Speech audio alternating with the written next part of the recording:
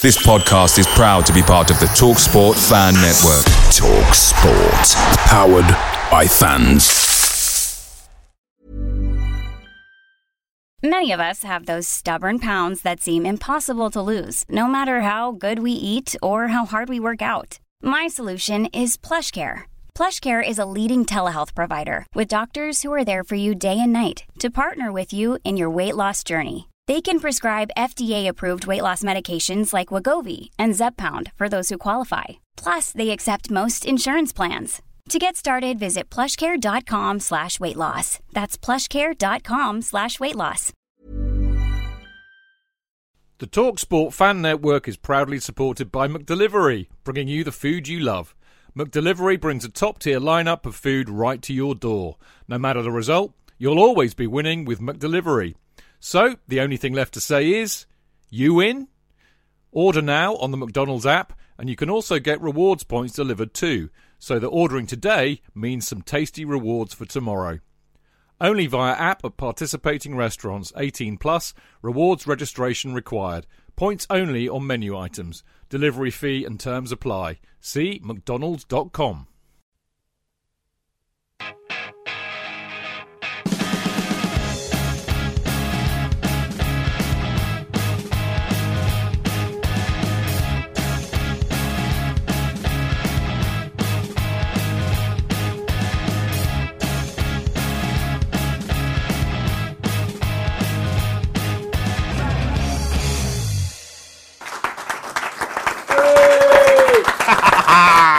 Lovely.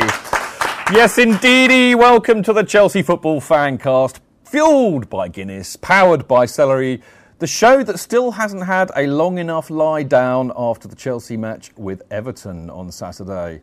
Now, I am Stamford Chidge, and of course the name of tonight's show is the Chelsea Football Fancast, the day football went mad. Because it certainly blooming well did. It was absolutely completely mental last Saturday. Everton versus Chelsea had a ring of the old school football match about it in a 9-goal thriller. It could and perhaps should have been all over after 3 minutes as Chelsea roared into a 2-0 lead.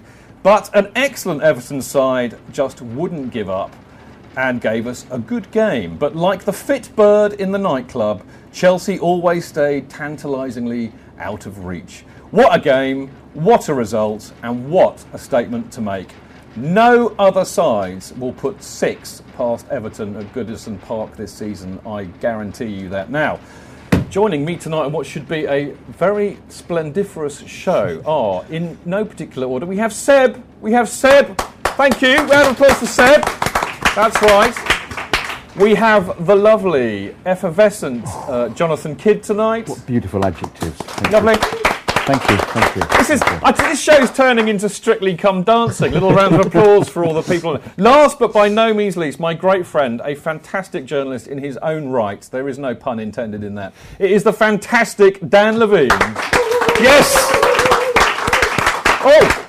We're getting some appreciation from the benches. Talking of which, who have we got on the benches tonight? Should we have a little look-see?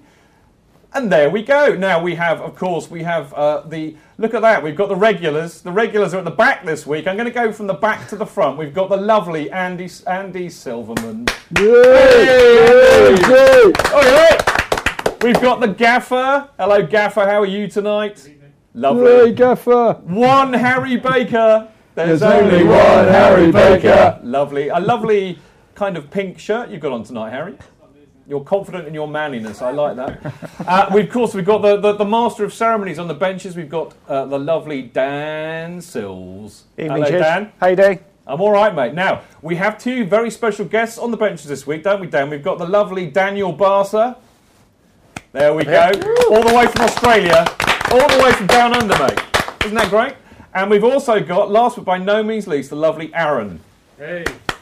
There we go. Now, Aaron is Beth Wild's representative on Earth. He has been sent a deposition from Chelsea in America. How about those apples? Brilliant stuff. Now, On the show tonight, we've got, we're obviously going to have a look at Ross's ratings in a minute for the game, which are in fact Chidge's ratings. Just let's get that clear right now. Are they as low as normal? They are for the Everton game, and we're going to be discussing this mental game that we all witnessed on Saturday. We've also got the fannies for this week, as we always do, and we'll be awarding our man of the match, chant of the match, celery, and our Guinness moments. And you have half an hour, people out there, only half an hour to get your votes for these in. Go to the website, it's very easy, chelseafancast.com/the-fannies. There we go, very easy. Now, later on in the show, we're going to be having a chat with the Sunday Telegraph football correspondent Jason Burt, and we're going to be talking to him all about Chelsea's transfer business this summer and, of course, the impact of financial fair play therein. We'll also be discussing Chelsea's Champions League draw, and, of course, we'll be saying, well, if we have time, we will, because I think mainly we're going to be saying adios to Fernando Torres, possibly with mixed feelings. And, of course, we'll wrap up the show, as we always do, with Chelsea Chatter stats and a little roundup of our own news. And there's some news already. In fact, breaking news. Breaking news. It's Seb's birthday tomorrow. Thank you. Should we say happy birthday to you now? Go on, yeah. We could do a very quick happy birthday. Very, very quick one. Ready? Go. 1, 2, 3. Happy Happy birthday to you. Happy birthday to you. Happy birthday to Seb. Happy birthday to you. How'd you feel? Round of applause, yes. 24 years old tomorrow. 24. It's that age bracket That's where the it's kind of thing that's going to make me swear. You're well past it. Yeah, I'm one of you guys now. I'm just 24. I'm so jealous. It's not true. He's now an old father. There we go. Yeah, Now, life's over. Shush, bit of hush and decorum, please. Now, look, don't forget, you can actually tweet us during the show, and I might actually try and look at the tweets. I usually forget. I need a Chidge's little helper, which we will be getting. The address, of course, is Chelsea at Chelsea Fancast for tweets. Of course, if you're listening to us on Mixlr, I hope the sound is okay. I hope I've remembered to press go. But if you want to join in with that, you can look at the chat room, and that is at mixlr.com/Chelsea-fancast. Anyway, tell us what you think. Try and get involved, and I will do my best to log on and see what's going on my phone during the show. I probably will forget. I normally do. Should we talk about some football? Yeah, why not? Shall we? Was there football? There was. I almost forgot about it. How mad was it? Anyway, talking of things that are mad, we have Ross's ratings, which are actually Chidge's ratings, and we're going to have a quick look at that and run through what I thought about the player performances. So let's have a look at the old ratings, shall we? Oh, I'm getting a bit of talk back in my ear. How exciting. Well, oh, no, there's a still. That's, in fact, Browner's goal, which is lovely to see. We'll talk about that in a minute. I'm going to run through them anyway, because I just can't be bothered to wait, really. First of all, I awarded Courtois 6. Okay. Was that because of his rollout towards the end? No, there are reasons why. There we go. Here's our ratings on screen now. We got Courtois got 6. Let me just run through them. Courtois got 6. Azpilicueta got 6. Terry got 6. Cahill got 6. This is like the third week in a row I think I've given mainly the defence 6, and also given Branner the highest mark. He gets an 8. I've given in the midfield Ramirez 7, Matic 7. And then Hazard got 8, Fabregas got 8, Willian got 7, and Diego Costa got a whopping great big 9.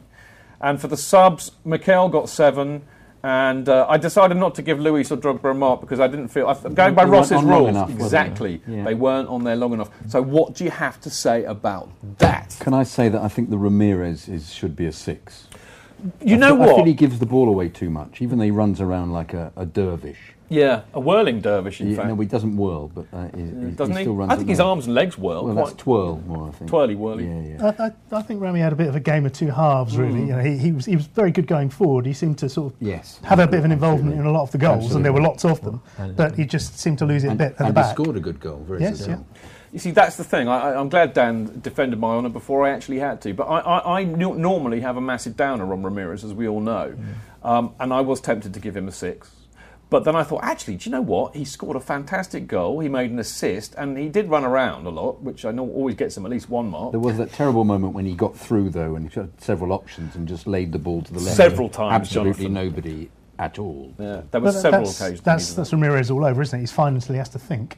Well, or pass, you know. Bless him, he's a little bit hard of thinking, I think, he sometimes. Bless him. But there's something about Ramirez I love, actually. But it seems that he's horses for courses, isn't it? Because the manager chose him for that game, and I suspect he won't be around for the next game. Well, I think that's a very interesting thing. With the squad. I do think that's a very interesting thing because, of course, Fabregas came on and he played in Oscar's position, which I thought was interesting, and I thought Fabregas had a decent game as well. For me, Fabregas kind of conducted the orchestra, really. I love the way he did that from the number 10 position, Dan. Yeah, and that's almost regardless of where he's been placed on the pitch. That's what he's done in the first 3 games of the season. He really has been the sort of the orchestrator of everything that's been good about Chelsea. So really exciting signing. Looking very good. Do you think that, in view of the fact that a lot of teams are going to park the bus, at Stamford Bridge, that we can call Fabregas the bus conductor? No. Does that sound a tumbleweed? Yep, I can see it whizzing across the screen. It's the kind of joke you appreciate but don't actually laugh at. Okay. Like a port. Yeah. Should I feel encouraged by that? Yeah. Okay, all right. I'm slightly it's clever. Okay, look, the main for me, I mean, again, the people who got 8, I mean, Hazard got an 8 and Fabregas got an 8. Branner, again, another Branner was wonderful. Stupendous performance. Yeah. Do you realise he was our second most effective striker? I've got a great stat here. 3 shots, 1 goal, 1 on target. The other was obviously not on target, but statistically he was our second best striker. How about that? Can I unleash a stat that Chadder has no doubt got for later in the game? But it's that he's the last. Who was the last Chelsea player to score in his first 3 Premier League games? Mutu. Exactly. Well, a bit worrying that, isn't it? But you say that. But I mean, surely, Costa has to get a 9. I mean, Jose said it afterwards, didn't he? He said it's the most complete performance that from a centre forward. I loved it. I mean, 2 superb goals, getting in Coleman's face, squaring up to Tim Howard, Taliban Tim, as I now name him, squaring up to Howard, not taking a step back. 2 monster tackles near his own penalty box. Yeah. That and Jose mentioned this post-match as well. I was so delighted that he picked up on that, because I was getting out of my seat going mental when he did that. I just loved that. I found there was a lot of getting out of your seat going mental watching that game. It was just crazy, wasn't it? It was. And he holds the ball up, which is he does. Something that Torres wouldn't do. No, there's a fire about him. There's a strength. That fire in the belly. Torres never had. There's a competitive spirit in him. You just go, wow. Love him. I spoke to Azpilicueta after the game, and one of the things I asked, I don't know if you noticed it when you were watching it, but whenever Azpi went forward, he would drop back into the left-back position. And how long has it been since we've seen a striker for Chelsea do that? Well, Didier Drogba, I suppose, is the yeah, last do you know what, actually? Those tackles he made near the penalty box, they reminded me of Drogba. That's what Drogba used to do. The other thing I was quite impressed by was Hazard's tracking back. He kept, because of course Coleman's quite a threat going forward, and Hazard made a big effort to get back, didn't he, Seb? I thought Hazard, attacking wise, wasn't great, but obviously that burst, possibly better. Yeah, that burst to score for the own goal was amazing. I mean, once he's got past you, that is it. It's game over. Going backwards, I thought he actually had a really good game, and we've seen maybe for the last 18 months that he's kind of decided to go track back now, and it's important to his game. If he wants to be a great player, he has to do both sides of the game. Rating. Yeah, exactly. We've got to go for a break in a minute, but before we do, let's have a quick look at what the benches, or see what the benches have to say about the ratings. Are you generally approving the ratings this week, benches? Yeah. Yeah. Chistan's good. Okay, I'm liking that. You're approving it. I feel we can now go to a break happily, knowing that they approve. I don't think you should be encouraged about these 6s you give everybody. No, I think it's Ross's rules. Okay. Right, we are going to go for a very quick break, but we will be back after that to talk more detail about the Chelsea-Everton game. I, for one, cannot wait. We will see you in a minute.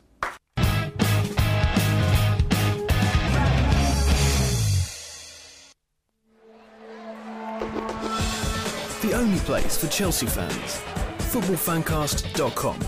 Real fans, real opinions.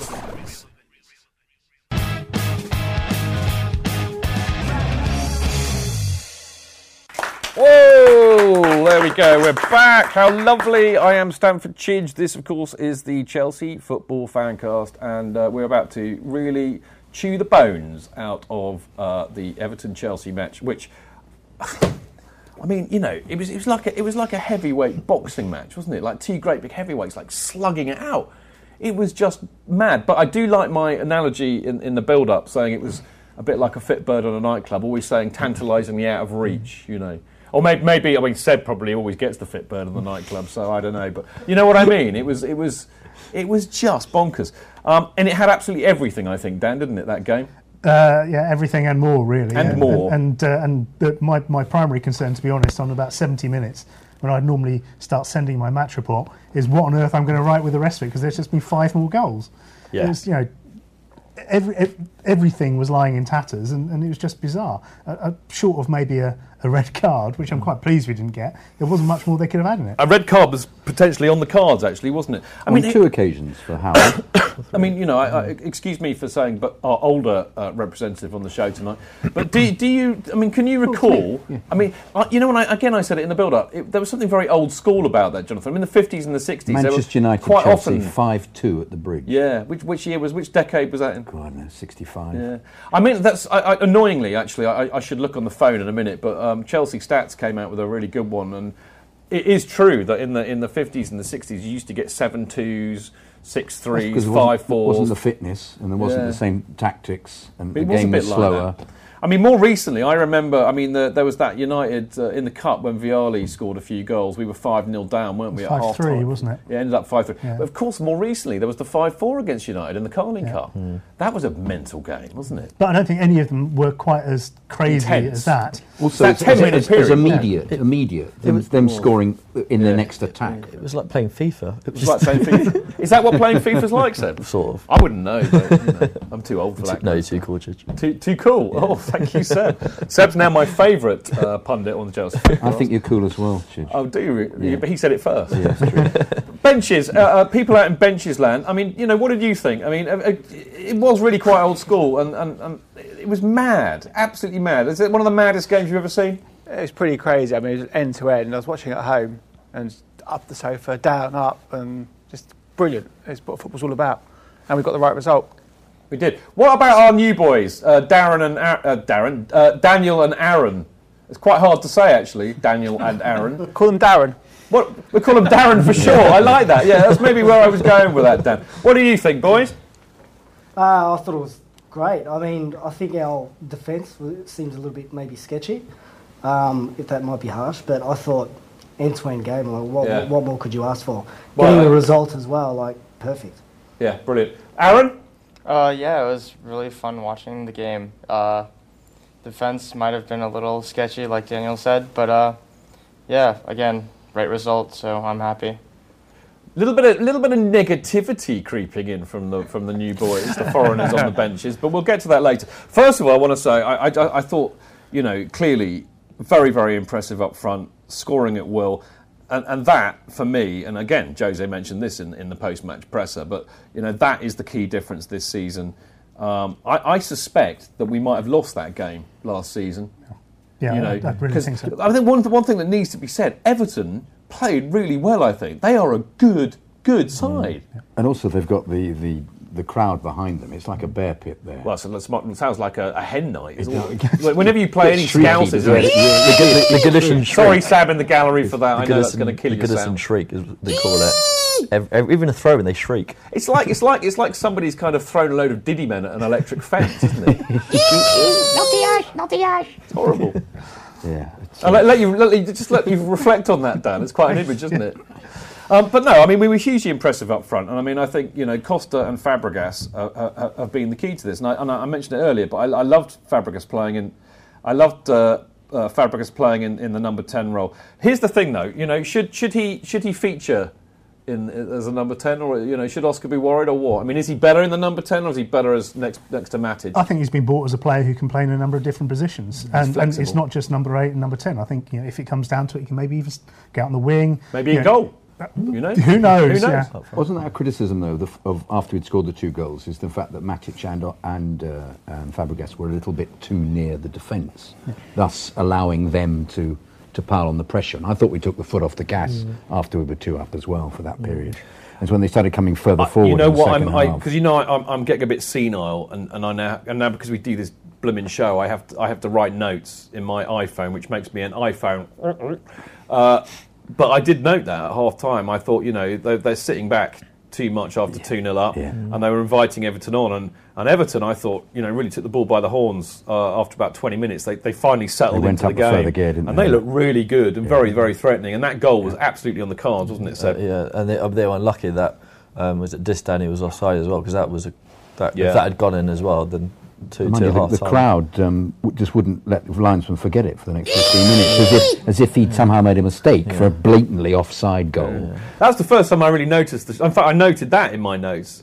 You know, and Scouse shrieking permeates the air, I wrote in my notes. But I think you're absolutely right about if this was last year and Torres had been playing, because we had a large number of chances last year, and it was 1-0. We had about 20 chances, didn't we? And he didn't put them away, whereas Costa is just magnificent. I'd like to point out as well that he scored the first with the right foot and the second with the left foot, and they both looked, he's equal strength feet. I wish I'd have known that, because I'd have deducted a point for not getting a hat-trick and having one with his head, because that would have been problem. The Hasselbank medal. I still remember that game like it was yesterday. Even better being against Spurs. And even better being against Spurs. One thing I want to say about Cesc Fabregas is that he... Whoa. Cesc? Excuse me? It's not a game. Cesc. A game of chess. He's called Cesc, isn't he? Is he Cesc? I thought it was Cesc, because he's Francesco. Okay, I should just call him... Have you gone a bit gooner? No. Shush.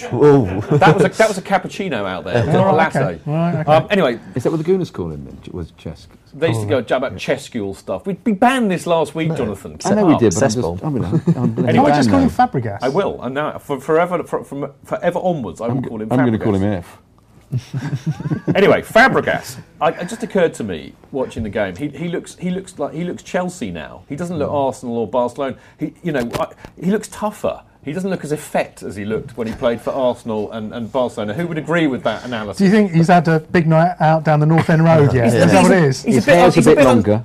His hair's a bit longer. No, his hair's cropped short now. Well, it's grown a little bit. He hasn't got a hairband or an Alice band anymore. Oh, no. Did he do that before? Yeah. If you threw a piece of celery at him, he wouldn't complain and now fall on the ground as he did in the League Cup final.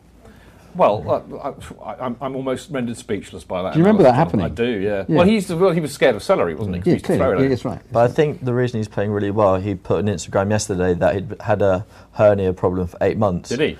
Yeah, and that... What, at Barca? At Barca, yeah, and that he was thanking the physiotherapist at Chelsea for all the hard work to healing it, basically. So that's obviously a great thing that he's not got any pain anymore. So but he looks tougher.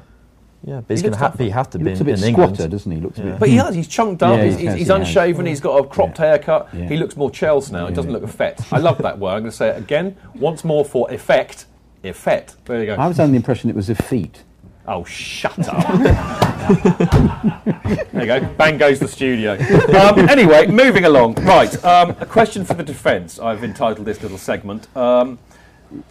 And I think this actually, funnily enough, it does relate to Fabregas in a way. But I mean, as we were saying, it was a great tempo, and I thought the ball transition at the start. I mean, that first goal. I mean, we didn't even let Everton touch it, but we did sit back on the counter. And I just wonder. I mean, was it sloppiness, laziness? Was it a bit shambolic? Were they leaving Everton far too much space, or was it, as Jose said, just down to individual mistakes?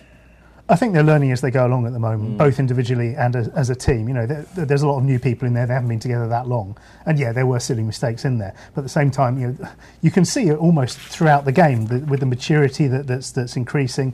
That they're playing a completely new system. This wasn't on the cards last season, so it's going to happen. I mean, one thing I would say, Dan, I mean, there were a lot of people, of course, on Twitter, as you will know, who were coating off Courtois. Oh, you should have done better for all those goals. I don't think so. I thought Courtois was, I mean, the first goal was a superb header. The second goal, a really decent shot. You couldn't do much about that. In fact, somebody should have tackled McGeady before he got near the penalty area. So I'd say probably Matic. Well, all three of them went for Lukaku, didn't they? Well, Lukaku made a good run. Very good run, and then left the right-hand side. But that wasn't Courtois' fault. And Eto's goal, I mean, you could say, goalkeeper completely unsighted. But brilliant goal. Brilliant goal. And we knew it was going to happen. Did you give him those smelling salts again? It must have been that, yeah. One of the things I was most pleased about with Eto'o when he scored that goal was there was none of this silly sitting on your hands, not celebrating. The boy loves scoring goals. Off he goes. I would expect nothing less. Nor would I. I won't repeat what I said. I basically did a version of the Samuel Eto'o "Hello, Hello" song. And if you want to enter into a competition, you can write on a postcard and tell me what I changed "Hello, Hello" to. But it's not hard to work that one out. I was cross. Obviously, so that he scored. Yes, because it was better than Lukaku scoring, I think. Well, I mean, we'll get on to Lukaku's naughtiness later on, but no, I mean, that was a superb goal. And the bottom line is, I don't think you can fault your friend Courtois out for any of those. But he, that save he made against, was it Morales, that hit the post? Oh. If that goes in, they win the game for me. Yeah, they were. Their dander was up, wasn't it? Yeah, they were in touch. The crowd was reaching a kind of shrieky decibel they hadn't even reached before. But they didn't even show it on Match of the Day, which I found outstanding. To be fair, there was quite a lot to show on most of the day. True. I mean, you know, but it was a game-changing moment as a Chelsea fan. I think it was. The highlights package of that 90 minutes could have been 95 minutes long, couldn't it? Yeah, I mean, it was ridiculous. And Gary Lineker's beard. See, I was quite a fan of the Gary Lineker goatee, obviously. Yeah, it's good. It suits him, doesn't it? But he got right. I really enjoyed watching. He's a big Match. earring now, doesn't he? Yeah, looks like his brother. Yeah, I really enjoyed watching Match of the Day this week. I actually waited and I was really looking forward. It's not often you can say that. I was really looking forward to it. Benches. What are your thoughts on the game overall? You know, we said it was mental, but I mean, you know, were the defence a bit sloppy? Was Courtois at fault for any of the goals? I don't think so. I think there were, as you say, 2 very good goals and just a fantastic header, so we could nothing about it. Last year we'd have lost. We had character. We kept coming back, and we got 3 big points. And as everyone said, no one's going to get 6 goals at Goodison Park again in a hurry. I mean, we apart from Dan, all failed miserably to be there at Goodison. Were you? Any of you lot were up there? No. Epic fail. How many of you? How many of you really wish you had been there? Absolutely. Yeah. It's one of those games where we all all wish had been there. Yeah, we've all failed miserably, apart from Dan. Yeah. But I mean, you know, Dan had That's to his be job. That is Dan's job.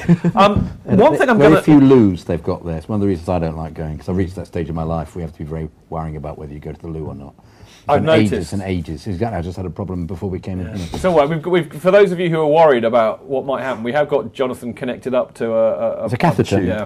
Chidge's catheter. Exactly. Fitted it personally. Yeah, I did. You know, these hands were made for fitting catheters.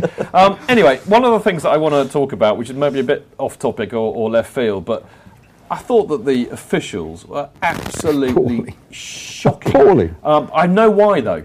I know why. Apparently, the referee was called John Moss, who, of course, you know, everybody of a certain age will know, was actually the drummer for Culture Club, who actually, you could argue, would have done a much better job refereeing that match, I think. Do you really want to hurt me? Yes, actually, I do, John Moss. I really wanted to hurt you for most of the entire match. Unbelievable. I mean, it was awful. Was that terrible moment when Coleman conned him by nudging Costa, and he gave Costa the yellow card. You just wanted to go, hang on, this is really obvious what happened. But I think the first one, obviously, boys, is Taliban Tim. I mean, encroaching out. I mean, he was almost at the end of the D. But the linesman hadn't kept up. Sorry, the assistant referee hadn't kept up with it. So he saw the same shot that the cameras showed us, which was him at the edge of the area. He didn't. If he'd been fitter and quicker, he'd have been level with it. It was but an he hadn't appalling caught decision. Up. It was. I mean, appalling because he should have been sent off for that, Dan. Well, I've seen these happen Hands before. outside the area, mate. I've seen this happen before. Was it a direct goal-scoring chance? He handled outside the area. He handled outside the area, but did he do it on purpose? First question. And was it direct goal-scoring chance? I think it's a yellow card. He probably should have got... Hazard was on him. It's an obvious goal-scoring chance. I'd give him a yellow, certainly, but he got nothing, of course, did he? He got nothing. He should have been sent off twice. Absolutely. Well, we'll get on to that. But I mean, that was number one. But my favourite was Taliban Tim. You know, just because Costa told Coleman his fortune, quite rightly, actually, quite rightly. And the other thing is that you've got Seamus Coleman, who's Irish, and Scouse, and Diego Costa, who of course is we'll call him Spanish for sake of argument. No, I mean, so how could Coleman possibly understand what was said to him? I've got some information on this because I asked John Terry the other week whether he was helping Diego Costa learn any English, and he said with a little chuckle, yes. I said, can you tell us any of the words you've taught him? And with a little chuckle, he said, no. Okay, so Diego Costa's entire vocabulary is English vocabulary is now from John Terry. A little bit of barking vernacular. Yes. Okay, well, he was certainly quoting a bit of vernacular to Coleman, but I think that's great. I mean, you know, I'm all for that. And then Taliban Tim rushes out and tries to strangle Costa, who doesn't take one step back. So he hands on. He should have been sent off for that. Yeah. And then little Aspie, he butts him like a stag. Well, you can't do that. And he doesn't even get. He got a yellow, didn't he? Hasn't he allegedly got Tourette's though, Howard? He has. Chim chimney, chim chimney, chim chim chiroo. We love Tim Howard because he says you. So United used to you sing think there's that, an element of sympathy with the referees? Well, there shouldn't be. Of course there shouldn't be, but you think there might be. If I was a referee, every time he had a Tourette's attack, I'd book him off for foul abusive language. You're off, and you're off again, and you're off again, and you're off again. But I mean, I'm sorry. It's just that's appalling refereeing. 3 times he could have had a red card. Even Seamus Coleman should have been sent off. For what? Well, for just his stuff with Costa. Yeah. And then he stood on Fabregas's hand. Yeah. No one mentions that. No, nobody so mentions that's a red card. No, that was. I mean, I was going to say, why did Costa get booked? Because I didn't see him do anything that really warranted a yellow card. There were handbags between him and Coleman. You know, fair enough. If anything, it's one yellow each, isn't it? I mean, I don't actually have. I mean, to be really honest, I don't have a problem with Coleman and any player getting in and trying to wind up Costa. We know that his temperament might be a bit dodgy. We don't hasn't really been fully tested. But if I was the opposition, I'd be saying get into Costa, wind him up, see what happens. I don't have a problem with that. I have a problem with the referee booking him for doing nothing. Do you think John Moss was swayed a little bit by the home crowd? Oh, Do you think he was? completely, Do you think he was in the? He thought he was in the Church of the Poisoned Mind. Oh, good. Very good. Very good. I think that John Moss, the referee, was so changeable he could have been a karma chameleon. Oh, we can go through the whole back catalogue if you like. Yeah. But we won't. We need a bit of time to work it out. Time. I'm not old to know any of this. Sorry, if you've all switched off, I can fully understand why. Sorry, right, not my very quickly. Very quickly. Don't be stupid. Very quickly. I just want to really have a chat about, what kind of marker this lays down. Because for me, I mean, I think Everton are a decent side. I really do, and I think they play well. And we just mullered them 6-3. So what kind Coleman of? is a terrific player, even though we've just made him out to be a. They are. Coleman in himself is He's a the best terrific right back. I think he's the best right back. Fantastic, absolutely. So come on, Dan. What kind of a marker do you think it lays down? They look good. It's very early in the season. Don't get too carried away, I'd say. We've played 3 games, and 2 of them have been against sides that really should go back down again. One of them has been just a complete freak of a match. No, Leicester did well against Arsenal. Yeah, well, it's against Arsenal, isn't it? Burnley did well against Man United. I repeat my point. We could go on. Who are they playing next? Anybody know? No, not a clue. Liverpool, let's hope. They look good. There are things to take credit from there, things to be very pleased about, but need to keep on building. I still think they're a work in progress, Seb. And I mean, in spite of the fact that we've already said we don't think that Courtois was necessarily at fault for those goals, and they were very good goals. We did let 3 in. On another day we wouldn't have scored 6. No, we were talking about earlier. When was the last time we conceded 3 goals in a game in the league? And it was Sunderland last year. Yeah. So we've got a very good defence. We've just got to make sure all these errors are what I love reduced. the positive aspect of the fact that when they scored, we just went and scored again, which is what we weren't doing at all last year. Score. Yeah. When we get one, we'll get more. We'll sing you assembly when we get to Wembley. So come on, you Chelsea, and score. Score. Enough. Right, we should go to a break, people, because we'll probably carry on singing and then we'll lose the one remaining viewer that we actually probably have.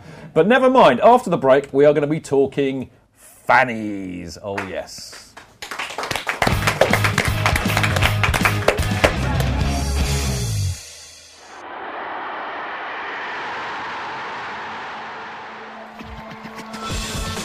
Real fans, real opinions.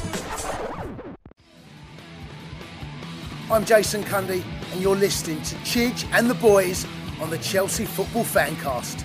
Total nutters and proper Chelsea. Footballfancast.com.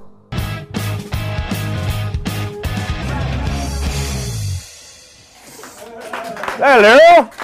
We are back.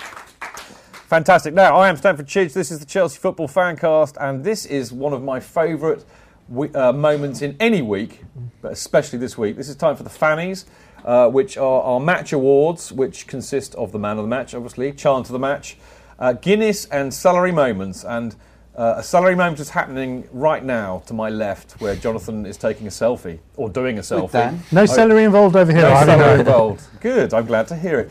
Okay, right, so this week, for our man of the match, our nominees are Eden Hazard, which I think is well deserved. I didn't get this out earlier on, but Eden Hazard has created twice as many chances in the Premier League than any other player. Really? Yeah. Any other player. This season. Yeah, nice. All right. Steady on, steady on. I'm a bit statomatic tonight. Oh, I've got far too many stats whizzing around. Impressive, actually. I know, I've done some homework for once. But no, I mean, because we've been saying for the last few weeks that he's a bit of a slow start to the season. Really not quite up to his best. But actually, the stats don't tell you that at all. It's like, he is actually creating chances. He's just playing a different sort of game to what he was doing last season. He's less of a one-man band and he's more of a team player, isn't he? I think it's great, and I really do think that the addition of Costa and particularly Fabregas are really going to help Hazard, because he got found out a bit last season because basically teams were putting three people on him, weren't they? Yeah. And he's now got, I think, the weight of responsibility about being our only creative player have gone. I think the fact that he will have more space because they've got to concentrate on Costa and also Fabregas. Absolutely. Yeah. And the goal was great. It was a great goal, wasn't it? Even though it was an own goal. Yeah, still it was a great run though. It was a fantastic run. Yeah. And once Felipe Luis, if he does get into the team, then he has someone making those runs beyond the defender, so he can go the other side. He draws in the defenders, which is great. That's an interesting point. Will he go into the team at the moment? Well, I think he'll give him a go later on. Seeing as Aspi has just signed a new deal. Has he really? I didn't know that. Tonight's been announced, Aspi's signed a new deal. For how long? For 5 years. 5 years. And just a little bit of rumour to put out there. I saw a certain centre-half deep in conversation with the chief executive of the club at Goodison. I wouldn't be surprised to hear that Gary Cahill signed a deal fairly shortly as well. How long's he got left on his current contract then? A couple of years, I think. Yeah, so that's about the right time. That's about the right time. Goody. And probably some more as well. Excellent. Right, now, Hazard definitely gets a nomination. I think Fabregas clearly has to. I mean, I was really impressed with his performance. People who say he didn't perform that well, I'm amazed at, really. Got caught in possession a few times. I think he's got to rid himself He of conducts things, though. I like the way he orchestrates it all. I like it. I like it a lot. Top player. But now, the other thing is, I mean, Costa obviously gets nominated. If Costa doesn't win this hands down, I will eat this. Let's go. That's a picture of Costa and Fabregas. That's Vote Fabregas! They're closing in on, I don't know, is that MacArthur? Isn't it Naismith? MacArthur. Plays for Everton. Not really that bothered. Anyway, so we have the results. I actually remembered that last week, if you were watching, you will remember that I forgot to go and get the results off the computer for the fannies. This week I have remembered, and they are here. I have written them down. And before I reveal them to you, I was going to be a bit of a tease here, a bit like Chelsea, tantalisingly out of reach. I'm going to ask the benches what they think before we actually vote for this. What do you reckon, benches? Costa. Do you want a cup of coffee or something? Yes. All right. I think that's fairly unanimous, isn't it? Yeah. Is that Costa Lotta? Costa Lotta. I think we're done with the coffee Sorry, gags. Costa Cutter. Shut up. No more coffee gags. Right. The results are, in reverse order, 3% for Fabregas, 7% for Eden Hazard. That means So this means 90% for Costa. It also means that 10% of your viewers weren't watching the game. No, 10% of our viewers are allowed freedom of choice. Okay. Something we value particularly on this show. Because there's only a couple. He only had 3 shots a goal, didn't he, Costa, after all? So. No, I think fair enough. Vote for who you want to. That's personal choice. All right. Next up is chant of the match, and the Chelsea away support were in fine voice as always. Although I have to note, there we go. Look at that. By the way, the photographs tonight have been provided to us by the lovely Debs, who may well be listening and chatting with people in the Mixlr chat room, as well as hopefully watching our ugly mugs on the telly. But that's a lovely photograph, Debs. But she's provided us with photographs tonight. Anyway, yes, all but one very important person, he who must not be named, or, thanks to Stephen Menery, I'm now, or actually Stephen renamed him the Reverend Dave. But anyway, he was not happy because he thinks that we spend too much time singing songs coating off other players, opposition players and opposition managers or teams that we aren't even playing. And he was quite cross about this on Twitter. And I suggested that actually what we should have is a CFC UK approved song sheet released in every issue of the fanzine. And then Stephen Menery said he should be called Reverend Dave, which I quite like. I think he has some sort of a point. It'd be nice to kind of have a lot more songs actually supporting the players. I mean, you lot will remember in the old days before a game, you would have a chant for every single Chelsea player. Yeah, absolutely. It was wonderful. So it's kind of a nice thing, and I worked it out. We've actually got a song for all of them. We've got a song for every single player. It doesn't matter if they're like Courtois, Thibaut Courtois, whatever it is. Did we work out what checks is? Because I found that all very confusing. Sutton's got his hat on. No, other than that one. No. I think that one caught on. It should be clap, clap, clap, clap, clap, clap, check. That's what it should be. It was something, Peter, check. Oh, yeah, I like that one. I like that one. But Fabregas has got one. People out there might think that Fabregas doesn't have a song, but Pablo, who is not with us tonight, would be very cross with you for forgetting that he, in fact, came up with the Fabregas, celery is nothing to be scared of, which I think is great. But anyway, should we talk about the nominations? Yes. Can I just say on He Who Must Not Be Named's point, I get exactly what you're saying, and it's really nice to hear the people, the fans behind the team. However, I obviously sit on the other side of the ground to the away support, most away games, and it's just nice to hear a lot of noise from the away. And to be honest, it doesn't matter what they're singing; it's just great to hear the noise. It's a very, very difficult argument because, number one, all we want to hear is a lot of noise. And actually what we also want to hear is a collective noise. I think one of the troubles that we often have these days is that one lot over there starts singing a song and the lot over there starts singing a different song, and it actually dilutes the effect that we're trying to create. Thirdly, football when I went as a kid, it was full of naughty behaviour and swearing, and it was kind of accepted. That is how it was. Buy the ticket, take the ride. If you don't want to be exposed to that kind of behaviour and language, then go to the opera or go to Arsenal. So, that was it. I remember Dad saying, you're going to hear some really bad stuff today, but it's all right, your mother doesn't come every week. No. You're going to hear some bad stuff today, but, don't repeat it. It's football, Yeah. So people moaning about swearing and naughty songs, I think, come on. I mean, I know it's not nice, but it's kind of what it's always been like. There is obviously a line, isn't there? And, yes, I think there is. Laws sit and things like that. Racist chanting, obviously. Homophobic chanting, all those things, clearly a big no-no. But, if we didn't sing... if you look through Chelsea's entire songbook, I'd say 80% of them have the F word in them at some stage. So, it's I think you just have to take account of reality sometimes. Although I do take his point, and I share his view in many respects. Right, the nominations are, you'll be delighted to know. This is a song that doesn't have any swear words in it, and is a great song for getting everybody going. Guess what? Can you guess what it is yet? Oh, actually, that's a bit naughty. Oh, no, don't go there. Take that one. We'll edit that out. We'll edit that out, won't we? Yeah, exactly. That's fine. We're good. I'll let you collect your thoughts after that faux pas.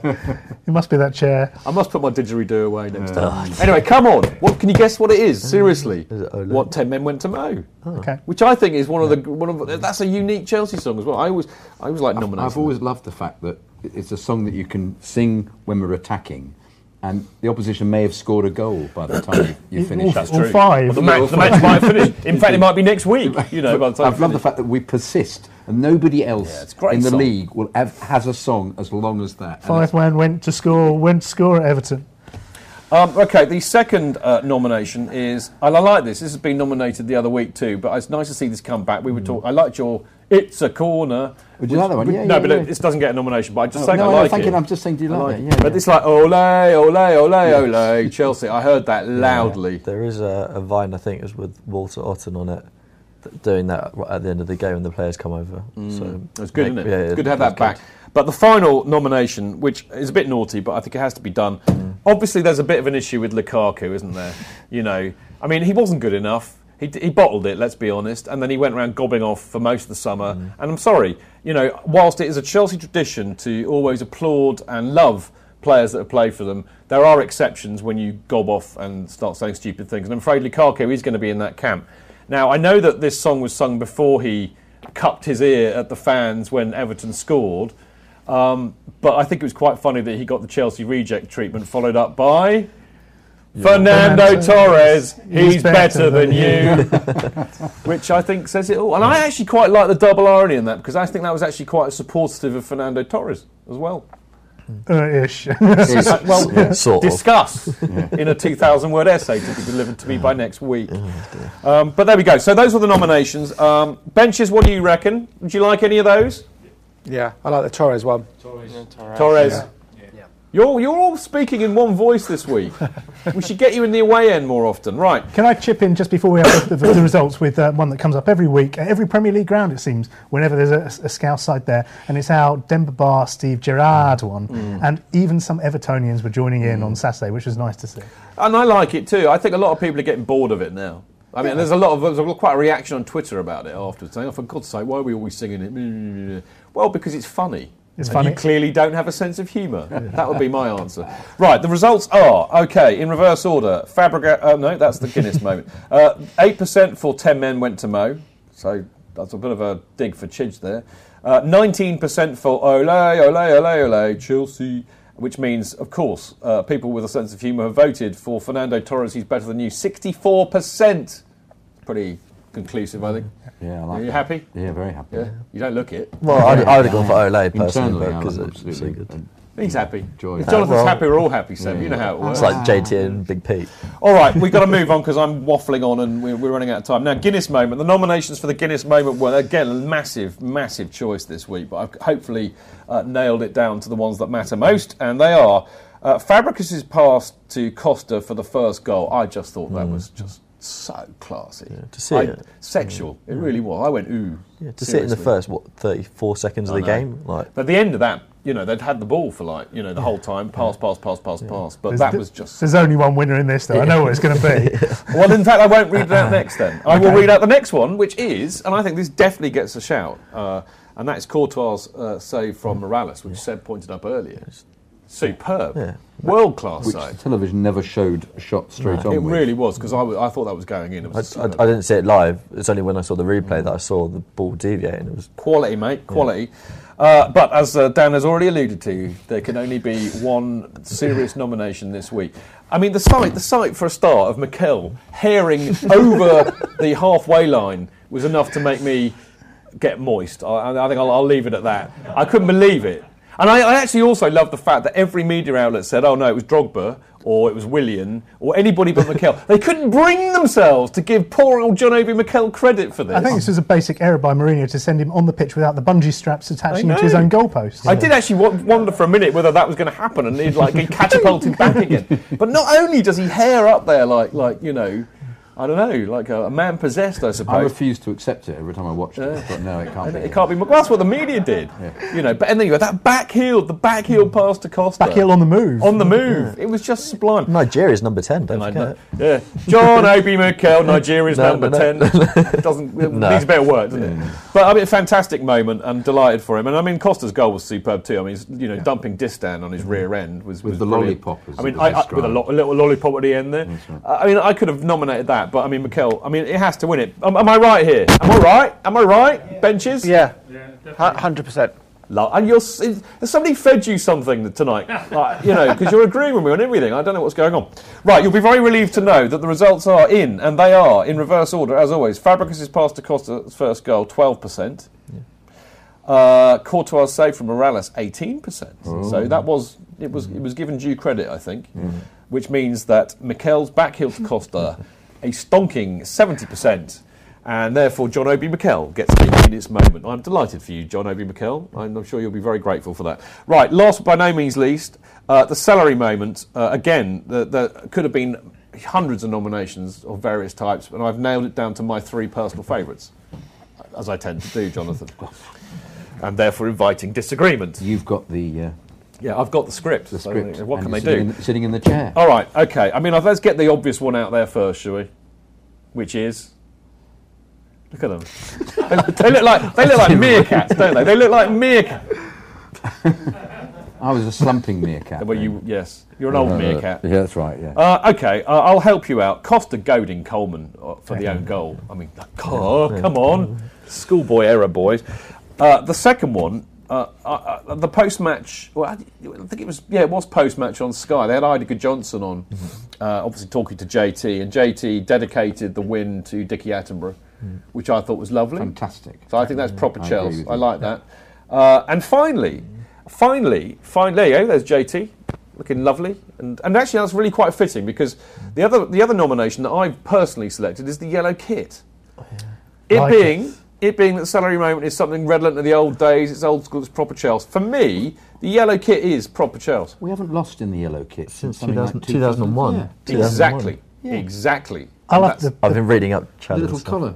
The blue wing collar, it's a bit Clive Walker, It is, isn't it? It is, very much so, absolutely. All they have to do Ray now, Wilkins, maybe? All they have to do now, Dan, is go the whole hog and bring in the blue shorts to go with it. Yeah. Because that would be proper for me. That made sense because it was kind of a reverse of the other one. It actually wasn't at all. Do you remember when they wore white and blue? blue shorts. That Yes. was the period as well. And, I like and that also as well. get a small winger to have an enormous, great big bleached barnet, like Yeah. Clive Walker. And I And a think bald patch. So And you're going to be and- telling Eden he's got to do this. And Willian should grow his hair out and then get it cut shorter on top and then like flying away and doing Ian Britton. Wow. I would like that. You know, and maybe Costa could grow his hair out and a beard and look a bit like Mickey Droy. Yeah. You know, but I do love the yellow kit, and as you said, I mean, we haven't lost. Is it really true that we haven't lost since 2000? 2001. Probably because we've only played in it about 3 times. 2001. Well, and the FA Cup against Everton, funnily enough. But I mean, we started a campaign about this a few years ago, saying we want the yellow away kit back because we were that awful green. Was it luminous green thing we had? Fluorescent That yellow. awful thing we At had. Derby, I remember they kept passing to the stewards. Do you remember that? Exactly. Yeah. You know, so it's nice to see the old yellow kit back, and it warmed the cockles of my heart, not least because I hate the black kit because you know I think we always lose in the black kit. There's something quite juju about the black kit. There really is. I don't like it. Don't wear the black kit. It doesn't make sense. But the yellow one's all right. Okay, benches. Are you agreeing with me on this? What did you vote for? Yellow kit. Hang on, one at a time, please. Yellow kit. Yellow kit. You voted for the yellow kit for the salary moment. Yeah. I'm liking that. I think it's just great seeing a proper away kit. Okay, It's the rubbish they've been proper the last few years. Proper away kit. I'm really surprised. But delighted as it was my own personal nomination, that one. But the results are in. They are. No need to wait anymore. They're I'm here. not surprised. Are you surprised? No. Why are you not surprised? Because they're written down. Okay, yeah, because I went out there earlier on. You're such a killjoy, aren't you? Sorry. You're a karma chameleon. Oh, clever. Karma comedian.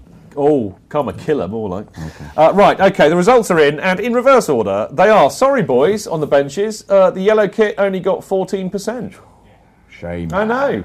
Fixed. But that's why you're on the benches, because you know me, you see, and you knew that's what I would have picked, so there you go. In second place, John Terry dedicating the win to Dickie Attenborough. That got 32%, and that means this week's winner of the celery moment is Costa goading Coleman on his own goal. I have to say, I do approve of that. I've got to be honest. Can I just add something? I just want to say thank you for Everton for wearing black helm-bars as well, because they didn't have to. Well done, Seb. That is a very, very good point. True, Actually. very true. I mean, you know, I don't want to get a bit of a slave for this, but I think Everton are a pretty decent club. I mean, they're not called the People's Club for nothing. You know. And I love the theme tune when they come on. Said cars, isn't it? No, after that one. It's a grand old team to play for. yeah, It's a grand old team to support. And if you love your history, it's enough to make your heart go whoa. I think you're on the wrong show, mate. Well, should be like that. Someone else being, hey, I'm a toughie. Are you auditioning for something tonight, or what? Ken Dodd is here tonight, you realise? He's coming in later. Yeah. But they're a decent club, and I mean, I think maybe it's because they kind of succeed in comparison to the other lot down the road and who are universally loathed. I think maybe that's what helps, but they are a decent club. I had a really good post actually on the website by a lad, and it's really interesting. Most clubs make comments on our websites that are absolutely poisonous and vitriolic. But we got some really nice comments from them about, you know, you absolutely mullered us, good luck, you know, you should do really well. Anyway, I'm waffling on, as always, because we've got to go to a break. And after the break, we are going to be having a chat with the lovely Jason Burt from the Sunday Telegraph, and we're going to be talking all about Chelsea's transfers this summer, which have been rather stupendous, and hopefully about financial fair play too, because he's quite an expert on that. So we will see you in a few minutes.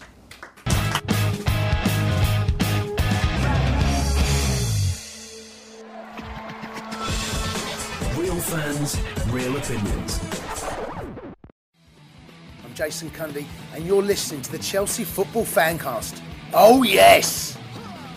Footballfancast.com.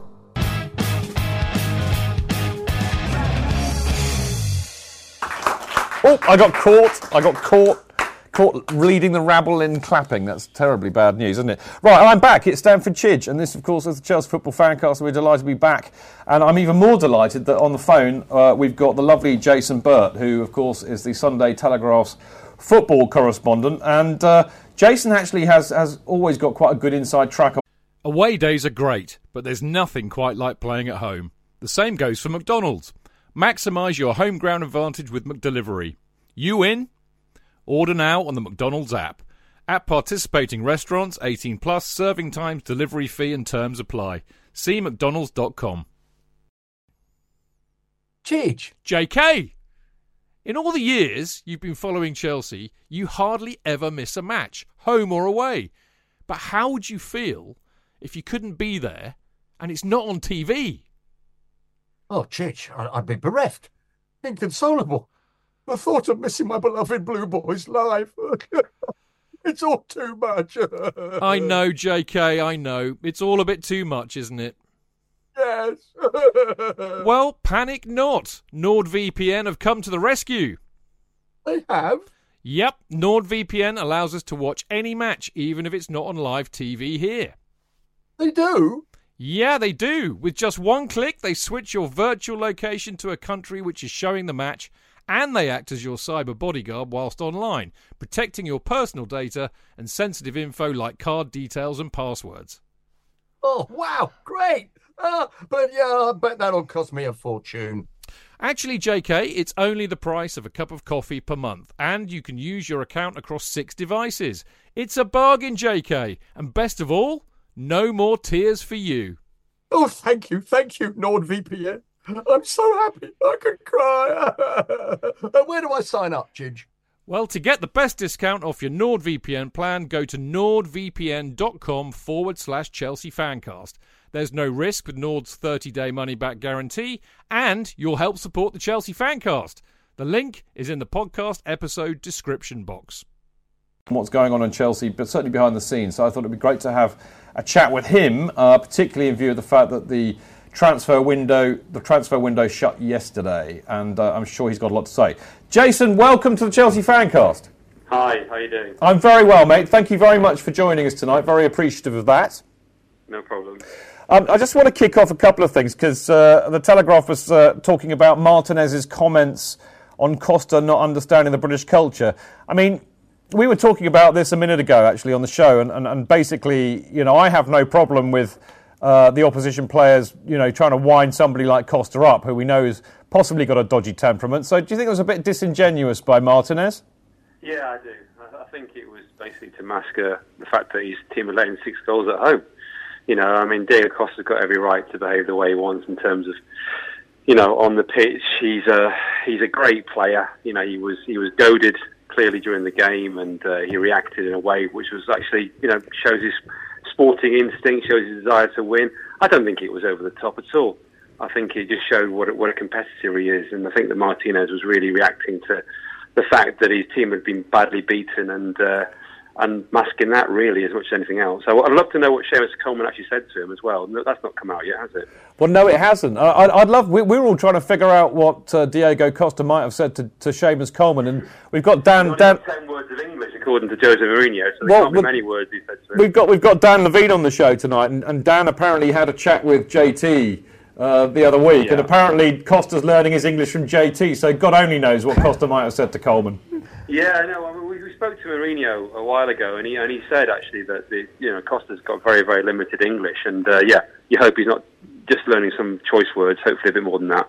Well, indeed, we kind of put it down as maybe barking vernacular or something like that. Exactly. Yeah. Now, the other thing, of course, of note that happened for Chelsea this weekend was Loic Remy being transferred to the club that we're all pretty delighted by. Now, I know you wrote an article at the weekend saying that Arsenal were quite close to gazumping the deal. How close were they, Jason?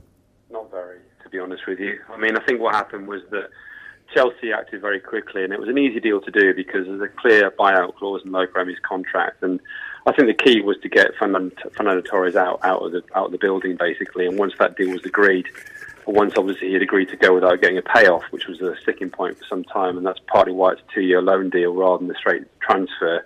Once that was agreed, then Chelsea acted very, very quickly. And Mourinho, to be fair to him, had said to the board that if they're going to do this, then fine, but move quickly. And it was a similar situation to the January window when Juan Mata was sold to Manchester United. Again, Mourinho went to them and said, OK, if you're going to do this, then act quickly. And to be fair to Chelsea, they did that again and allowed him to bring in Mo Salah and people like that. So, you know, Chelsea acted very, very quickly. And I think Arsenal, I'm not quite sure what the game was with Arsenal because Loic Remy made it quite clear over the course of the last few months that he was quite keen to go to Arsenal. They allowed him to then basically negotiate a deal with Liverpool, which fell through on the medical. And then he's left in limbo, and Chelsea are waiting there. And it was the obvious deal to be done in terms of a second striker to bring into a club Remy would do it. His personal demands weren't too great. And I think by the time that Arsenal went in on Saturday, it was too late. The deal was agreed. I got a text from somebody at Chelsea saying, yes, Arsenal have come in, but it's too late. The boy is ours. Interesting. I mean, I've actually been very, very impressed with the way that Chelsea have done their business this summer. And actually, you could go back a little bit before that. I mean, you mentioned the Mata deal and so forth. But I think they've been hugely, hugely impressive with the speed and efficiency in which they've concluded their business this season. And then again, getting the Remy deal sorted out when we needed to, when Torres had to go. I mean, I would imagine you would agree with that. Yeah, I think Chelsea have had a very good 12 months. And it's partly because, to be fair to Mourinho, he's come back into the club. There are tensions. There are always tensions. At a club like Chelsea, it goes with the territory because obviously demands are so high in terms of achieving and doing well. He wanted certain things that didn't happen initially, but obviously during the course of the last 12 months, they've pretty much given him everything he wanted.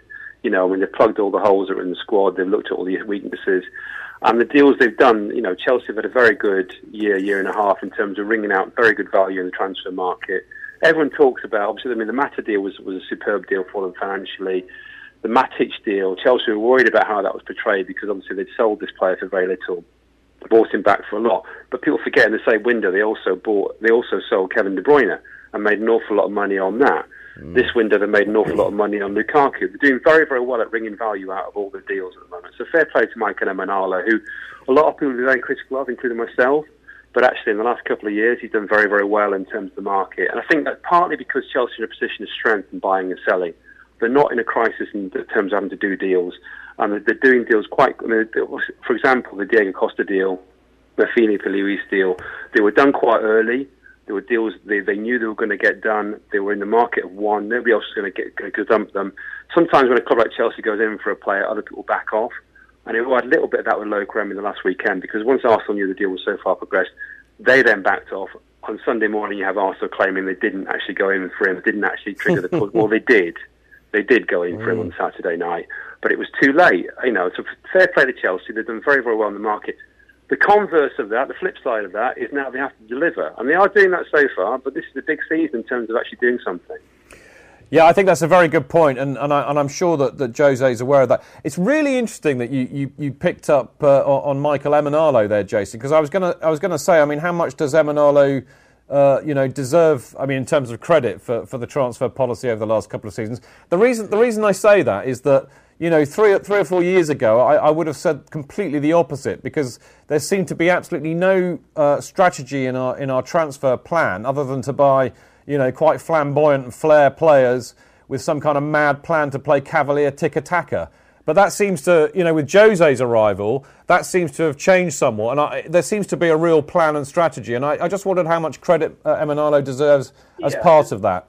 To a certain extent, but I think what's really helped Chelsea is Mourinho's coming back into the club because, I mean, I remember Bruce Buck said at the Leaders of Football Conference last season, if you do remember at the start of last season, everyone was very unhappy about Juan Mata being left out of the team. Now, Bruce Buck turned around and said to us, look, you can't criticise me because it's Mourinho's decision. The fans have to criticise Mourinho. And to fair to Jose, he made a very hard-headed decision about the way he wanted his team to play. Juan Mata was too disciplined. He was too slow, really, to the way that Chelsea wanted to play. So he had to move him out of the club. Mourinho's been very, very clear with the club about what he wanted, the players he wanted. I think last summer he was a little bit frustrated. It didn't happen quicker than it did. But in the last 12 months, they really have got themselves in gear. And Emenalo, in particular, has done well in terms of selling players. And that's really... There is an argument. I think one of the things I want to touch on is the number of players that Chelsea have got out on loan. There is an argument that Chelsea are actually farming players to a certain extent now to get value out of the market. If you look at the number of first-team appearances some of their players are making to then be sold on, it's very, very small. They've got 26 players, I think, at the moment out on loan. There is an argument that a lot of those players will get nowhere near the first team. So, okay, they're running it as a business, which is fine, but you wonder whether or not, is that really good for the game? I'm not 100% sure, but in terms of good for Chelsea as a club, yes, of course it is, because they're actually now making the books balance. I think that's a really interesting point, actually, Jason. And I've a friend of mine wrote an excellent blog on a Chelsea website called Plains of Almeria a few weeks ago. But I mean, one of the interesting stats that I picked up from that is that this is a bit nerdy, so I apologise for this. But in the 2014 edition of what they call the IBWM 100, all I know about that is it's a list of the best young footballers in the world, apparently. But apparently Chelsea had 7 players on that list, which is far more than anybody else, including the likes of Barcelona and Real Madrid. And it seems to me that, you know, we get a lot of stick, as you can imagine, from particularly opposition fans saying, you know, that we're ruining the game, we buy all these young players and none of them get into the team. And in fact, a lot of our own supporters get a bit brassed off for the fact that there never seems to be, you know, any young players who break through into the side. But I think there may be another way of looking at it, and that is that, you know, what Chelsea are doing is that they're actually buying a lot of these superbly, you know, talented young players quite cheaply. They may have a chance to break into the side if they're good enough. If they're not good enough, they get shipped out, and that actually funds the investment into the world-class players like Diego Costa as and when we need them. Yeah, I mean, when Frank Arneson was running that side of the business, Chelsea were losing money. I mean, they spent quite heavily. They bought. Oh, have we lost Jason there? Okay, can you try and get him back? And I just wanted to ask Dan a question about this anyway, but. I mean, I don't know. Do you agree with that point, Dan, about this little idea that, you know, this kind of a hedge fund strategy with... That's absolutely what the strategy quite clearly is, that Chelsea have decided we're going to take on financial fair play in a certain way. We're going to invest heavily in youth, and we're going to make that youth work for us, not just on the pitch, but also off it in terms of bringing in cash.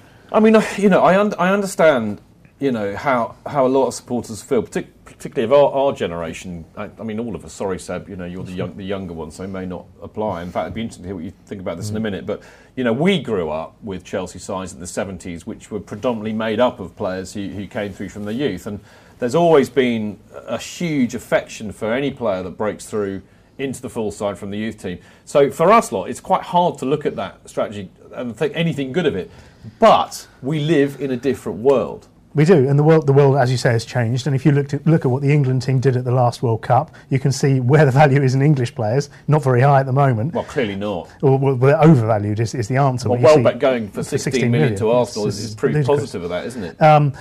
But if you look at all the other teams at the top end of the Premier League and, you know, the big teams, how many youth products are there in the Man United first team now? The answer is none. Now Welbeck has gone. How many are Arsenal always held up as great paragons of virtue in this area? They haven't got many Arsenal-produced players that have come through. They haven't, and of course that all gets complicated with the qualification rules. Now, I believe we got you back on the line, Jason. Hi, yeah, I don't know what happened there. Sorry about that. Gremlins in the works, no doubt. We were just to pick up on what we were saying about the youth development. You know, it is hard for us as supporters to get around the fact that you might not see many young players getting into the side. But, you know, on the other hand, one can see the financial sense in it. And if it does fund players like Costa, then there's much to commend it. I mean, are Chelsea quite ahead of the game here? In terms of? Well, in terms of using this clearly as a strategy, you know, basically, you know, find young talent, buy it cheaply, see if we can develop it. If they're good enough, they break in. If they're not, we sell them quite often for a considerable profit. Yeah, I mean, there's quite a hard-headed business decision behind it, and I think the club is very clear that it will comply with FFP, and it wants to turn a profit now. I mean, obviously, Roman Abramovich has invested an awful lot of money in Chelsea over the last decade, and fair play to him for doing that. But the club is trying to be run on business lines now, and it wants to break even at least, or make money in the market. And I think that it's at a situation where it's so powerful, as are some of the other clubs in England, but it's so powerful that it can do this. Now, the danger is, and I just heard a little bit of what you were saying there. You talk about Manchester United and Arsenal. Okay, fine. You know, Manchester United are in danger of throwing away something that's been theirs for quite a long time. I think it was 1936 the last time since they didn't have a youth team player in their ranks. And the way they're going at the moment, they're getting away from that. Arsenal referred to them as trying to get back to that with an English court. I think one thing that Chelsea, you know, has been beaten over the head with the last few years is the fact that John Terry is the last product, really, of that sort of youth development and coming through the ranks. I think that still does bother the club, that he only want to come through. And I think the crying shame at Chelsea is Josh McEachran. McEachran isn't going to make it for them. He was the one they hoped to. And then you talk to other people around the game, and they say one of the problems with that is partly because a club like Chelsea, they do pay an awful lot of money very young for players. So you think, well, are these players hungry enough to succeed? Lukaku is Belgian, obviously. He's an interesting case. Chelsea paid an awful lot of money for him. They brought him in, and he felt he never really got a chance. But also, we talk to people around the club, they never felt he had the right attitude. Yeah. So you wonder what the problem is there with that sort of thing. And I don't know if it's the problem with the players or problem with the setup or whatever, but Chelsea, are doing an awful lot of good work. They've got a fantastic academy, a great youth setup, but they really could do with bringing through 1 or 2 players into the team. I mean, I wouldn't disagree with a word of that, Jason. And as I said, I mean, as supporters, there is nothing better for us than seeing a young. I mean, Dan, Jonathan, and myself, we're all getting a bit long in the tooth. So, we remember the 70s when a lot of the players that played for Chelsea then had come through the youth ranks. So, and we always have a lot of affection for players that do, but. We were reflecting on that and actually said, but we now live in 2014 and it's a very, very different world. So, No, it's absolutely right. And you work in a global market as well. So you've got to get the best players from all around the world. And nobody can turn around and say that, Chelsea, for example, haven't strengthened over the summer with the players they brought in. I mean, Fabregas, Costa, Filipe Luis, they are very, very good signings. Lokremi and Courtois coming back into the club. That is a much stronger squad. And you think, well, actually, if you're not good enough, then you're not going to make it at a club like Chelsea. Maybe you should be trying to make it at a club like Fulham or Stoke City or something, and then move on to a club like Chelsea and Manchester United. Talent, you hope, or cream will come to the top. I mean, personally, I go the other way a little bit and think I would like to see quotas. I would like to see, to some degree, the opportunity for young British players to be more involved in first teams at the top clubs, but that's a bigger argument. And a very long one too. I'd love to see something like that happen myself, but I wonder if it ever will. Just talking of some of the outs that we've had. Obviously, Torres is not kind of been sold, but he's definitely. I would say that he'll never play for Chelsea again. Exactly. I think we've seen the last of him in a Chelsea shirt. I mean, how do you think Torres' time at Chelsea will be judged? Absolute disaster. I think personally, I mean, okay, I say absolute disaster. The guy was on 80,000 pounds a week. He's won the Champions League, won the Europa League. It's hardly a disaster. But in terms of what it did for him, I mean, I've never seen anyone as unhappy at a football club as Fernando Torres. It just did not work from day one. And he's seen off a number of managers, partly because of the way it didn't work. You talked to Carlo Ancelotti, Andre Villas-Boas, even Di Matteo to a certain extent. It just didn't work. It didn't work. It almost felt, to a certain extent, like a cursed deal. It's one of those deals that, Chelsea were desperate to do for such a long time, and then it happened, and it just didn't work. And it was a real crying shame that it didn't work for everyone, and especially, for the club as well as the player, because they gave him every opportunity to try and thrive. They tried to make it work for him. They tried to change things. And it just, the body language, the demeanour, everything was wrong. I think, to be honest with you, physically, he's never been the same since he had a very serious injury at Liverpool. He never recovered. And I think he had mental scars as well as physical scars. And I think Chelsea bore the brunt of that. And it's good that he's moved on now. I think it had to happen. The irony is that if you talk to anyone at Chelsea about it, they're incredibly protective about Torres. You'll be very careful what you say about him. It's almost like he was a little bit like he couldn't go there. And even last Friday, Chelsea was still trying to play this game, saying Torres had to ask to leave. I made a phone call to somebody at 4 o'clock and was told Torres has to ask to leave. The deal was done. He was going. They wanted him out the door. And I can't understand why it was such a sensitive issue around the club, because it was best for everyone that he's moved on. Well, I mean, it's an interesting point, actually, Jason. Why do you think they were so sensitive about it? Because they spent so much money? But it was all down to the fact that it was Roman's personal choice. Absolutely. Absolutely. 100% categorically Roman Abramovich signing. I spoke to Carlo Ancelotti about it. In that January window, he just wanted David Luiz. Everyone says David Luiz was Roman Abramovich's signing. It wasn't. It was Carlo Ancelotti's signing. He wanted David Luiz. All he wanted was David Luiz. He did not want Fernando Torres in the January window because he knew it was the wrong time to sign the player. He wasn't sure about the player. Physically, he thought the player wasn't right. It would disrupt the setup of the club. It would disrupt the squad. And they never got back onto it again. It all went downhill from there. And I remember Andre Villas-Boas' first pre-season game in Malaysia. I was there, asked him the question. Torres had a poor game. And he said to me, "You are obsessed by Fernando Torres." And to a certain extent, he's right, because we all became obsessed by Fernando Torres. It just did not work for anyone at Chelsea or the media. And it was just a very, very difficult relationship from start to finish. And, Roman Abramovich was well aware of this. And he never, ever, ever told a manager of Chelsea to play Fernando Torres, but he questioned why they didn't play him. Yeah, I mean, it's fascinating. I mean, I think that even if it sounds like we're patting ourselves on the back, I think the Chelsea supporters should have a lot of credit, actually, because they were incredibly supportive of Torres throughout his Chelsea career, in spite of, watching a horror show unfold for most of it. You as a badge of honour, though, didn't you, because of the criticism, which is fair enough. Yeah. You support your player. I mean, I don't have any problem with that whatsoever. It was horrible to watch. It was.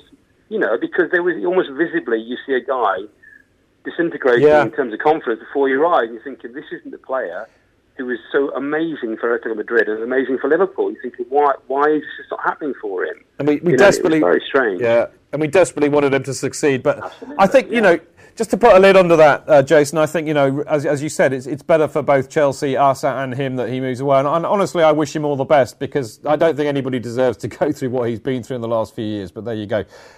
Jason, we've got to go, I'm afraid, my friend. But thank you so much for spending some time with us. And thank you so much for your insight as well. Okay, take care. Not at all. Thanks, mate. Brilliant stuff. I love it when we get conversations with these journalists. They know their stuff and then some. Now, after the break, we will be back for us to talk about Torres and say adios, Fernando Torres. We'll see you in a minute.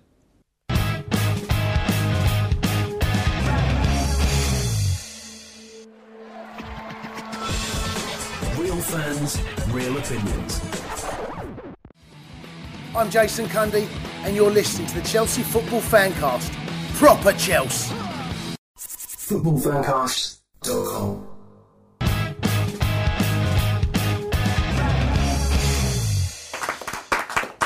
Well, there we go. I'm Stanford Chidge, and this, of course, is the Chelsea Football Fancast, which is turning in. I mean, I think we're becoming, a bit Radio 4, mate. Forget Radio Mental. This is very slick. That was. I mean, all these lovely people like Jason Burr. I'm just like, I'm loving it. I might be up for a Sonny Award this year, actually, as a result of these. What can we do to bring it down to the usual level of? Bring Dr. Mark back next. Oh yeah, perfect. Yeah. No, in all seriousness, that was brilliant. I really enjoyed that, and thank you very much, Jason, for joining us. It really does. It's so fascinating, isn't it? Listen to what these guys have to say. Anyway, terrific point about Torres he was making. Well, it's a good segue there, Jonathan, because I thought we should do our own little bit of memories of Torres and stuff, really, and kind of analyse what happened, and I will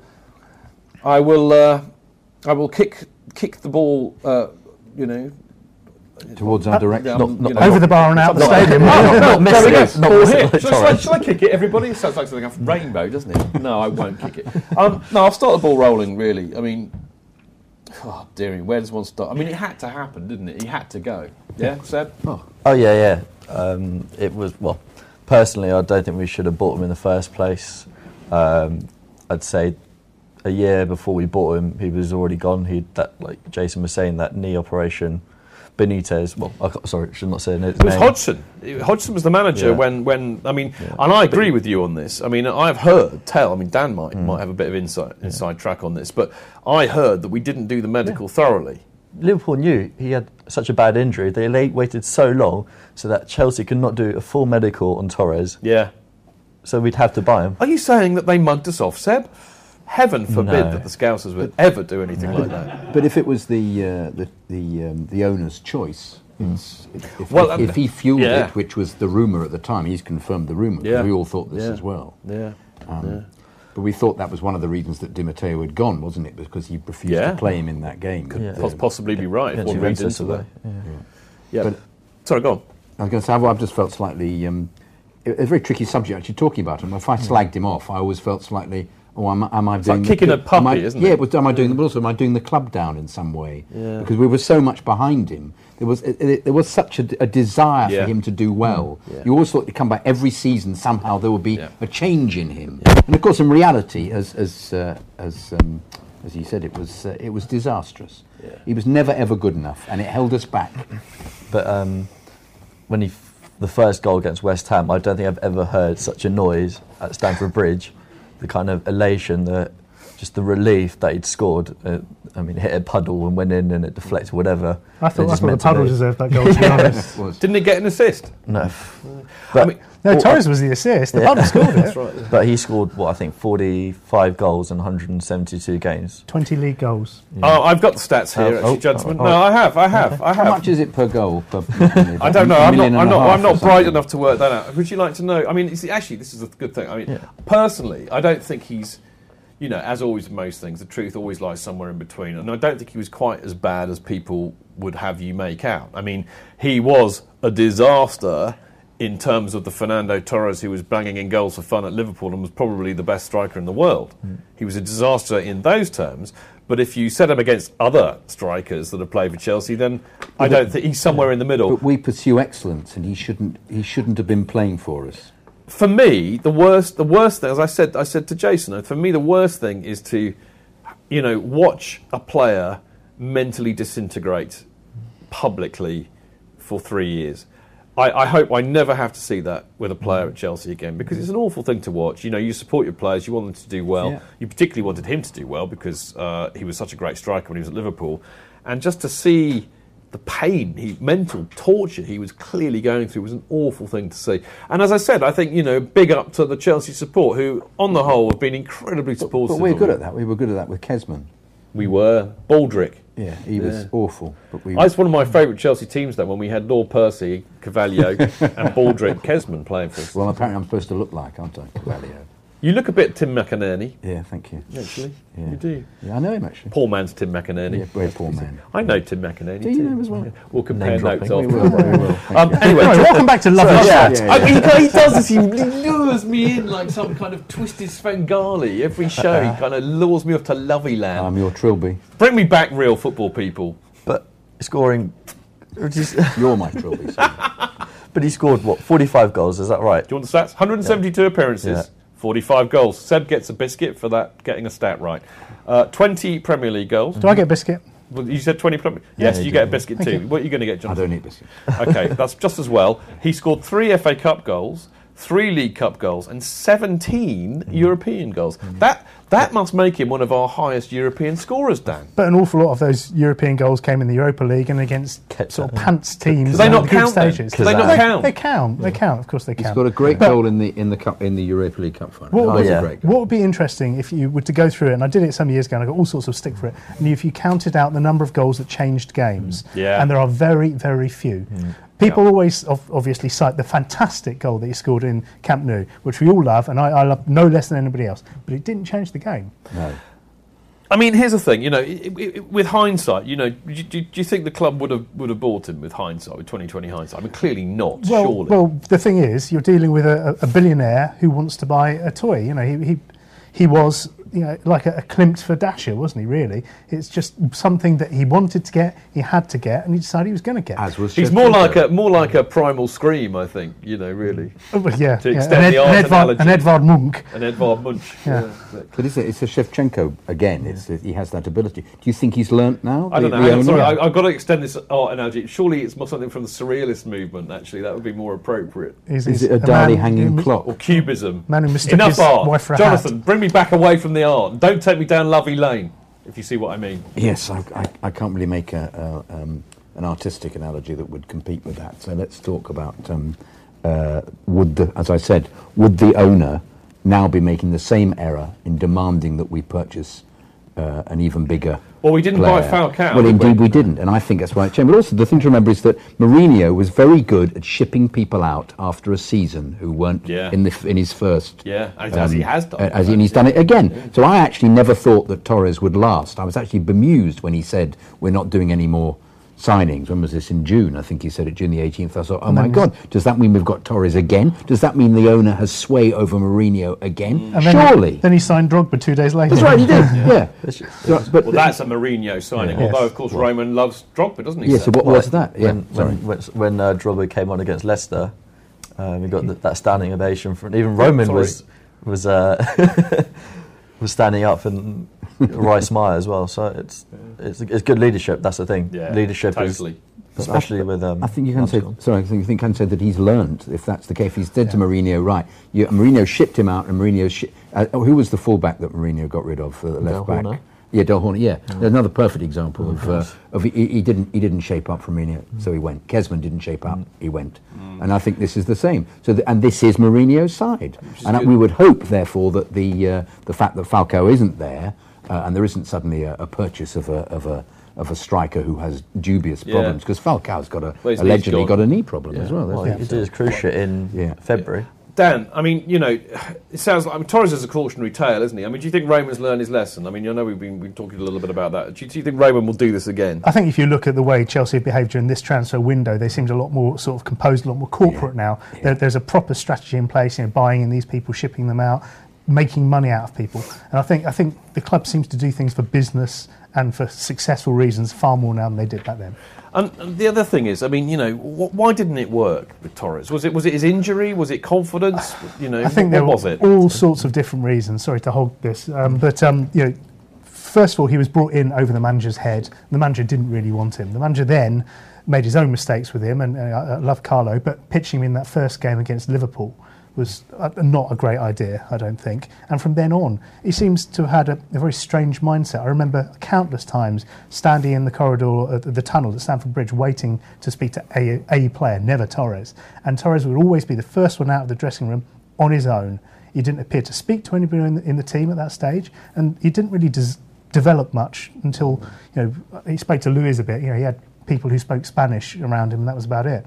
But he never seemed to make those relationships that a player needs to do in a winning team. Yeah, absolutely. He wasn't very happy, was he? He clearly wasn't, and this all the way through. One of the main things I really remember is when we went to the Club World Cup in Japan, and he came out, and there were people who'd flown halfway around the world, myself included, to get a word with him, among others. And he spoke dutifully to the Japanese press, where he has a massive profile. He spoke to the Spanish press, where he's speaking to his home people, and he completely blanked the British press.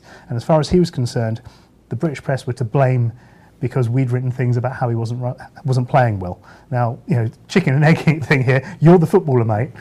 And there were just so many things that chipped away at the confidence. And as Jason said, you've got to feel sorry for a guy in that position. Yes, he was on 175 grand a week, so not that sorry, yeah. Yeah, but it just didn't work. Yeah, it's interesting stuff. I mean, it is quite an amazing story when you look back on it, isn't it, Seb? However, I mean, I had a bit of a kind of a brainstorm with myself, which is not really a brainstorm, I accept, but it had to. It's a bit like having a selfie, but with your head. But I kind of wrote. I kind of noted down, Torres's key moments, and it is fascinating actually. There's obviously somebody who's worked in film and stuff and written scripts. It lends itself to a comedy tragedy. It's a tracom as opposed to a rom-com. But anyway, maybe if Benitez had been here all the time, it would have been a rom-com, because clearly, Tubby and him got on quite well, didn't they? Reminded me more of Titanic, if anything, to be honest. With Torres playing the Kate Winslet role, obviously, and Rafa Benitez as Leo. The iceberg. I love the fact that he failed miserably to get anything out of him at all. Couldn't get a tune out of him. Couldn't get out of it. I loved it, because he was supposed to be. You thought, good. He's been appointed. There are too many millions and not enough goals. Would you like to hear my this is Torres's career in a kind of a 2-minute film. All right, nervous home debut against Liverpool. I think that was I totally agree with you, Dan. Massively significant thing, wasn't it? He basically pooped himself, didn't he? Day he got pushed to the ground by, I think, Skirtle Agger that day, and that was it. He really just he melted visibly. The debut goal against West Ham, like you said, one of the biggest cheers I've heard at Stamford Bridge. There were here's a barometer of great things that happen at Chelsea, whether they be great or not. Is that if a T-shirt comes out within a few days, I remember, for example, we're talking about Hasselbank's hat-trick against Spurs. We had beaten Spurs 4-0, 4-0, 4-0 in the space of about 2 weeks, if you remember. And there was T-shirts being printed, I was there for the 4x4, or something like that, because we'd beaten somebody else 4-0 as well, I think. Torres had a T-shirt, I was there when Torres scored, with the date, Yeah. I mean, Bobby Dalcini, who's a great supporter of the show, he was there. He comes from Australia, and yet he witnessed Torres' goal. The goal and the red card against Swansea. He was. Oh no, sorry. Before that, the horrendous miss against Man U. Yeah. That was. Yeah. The size from the benches. They're visibly seeing it. Yeah. The goal and the red card against Swansea. I mean, that was another turning point for me, because he was playing well. He looked as if he was playing better, didn't he? That's new season, gets sent off, and then he's out for 3 games just when the form's kicking in. Yeah.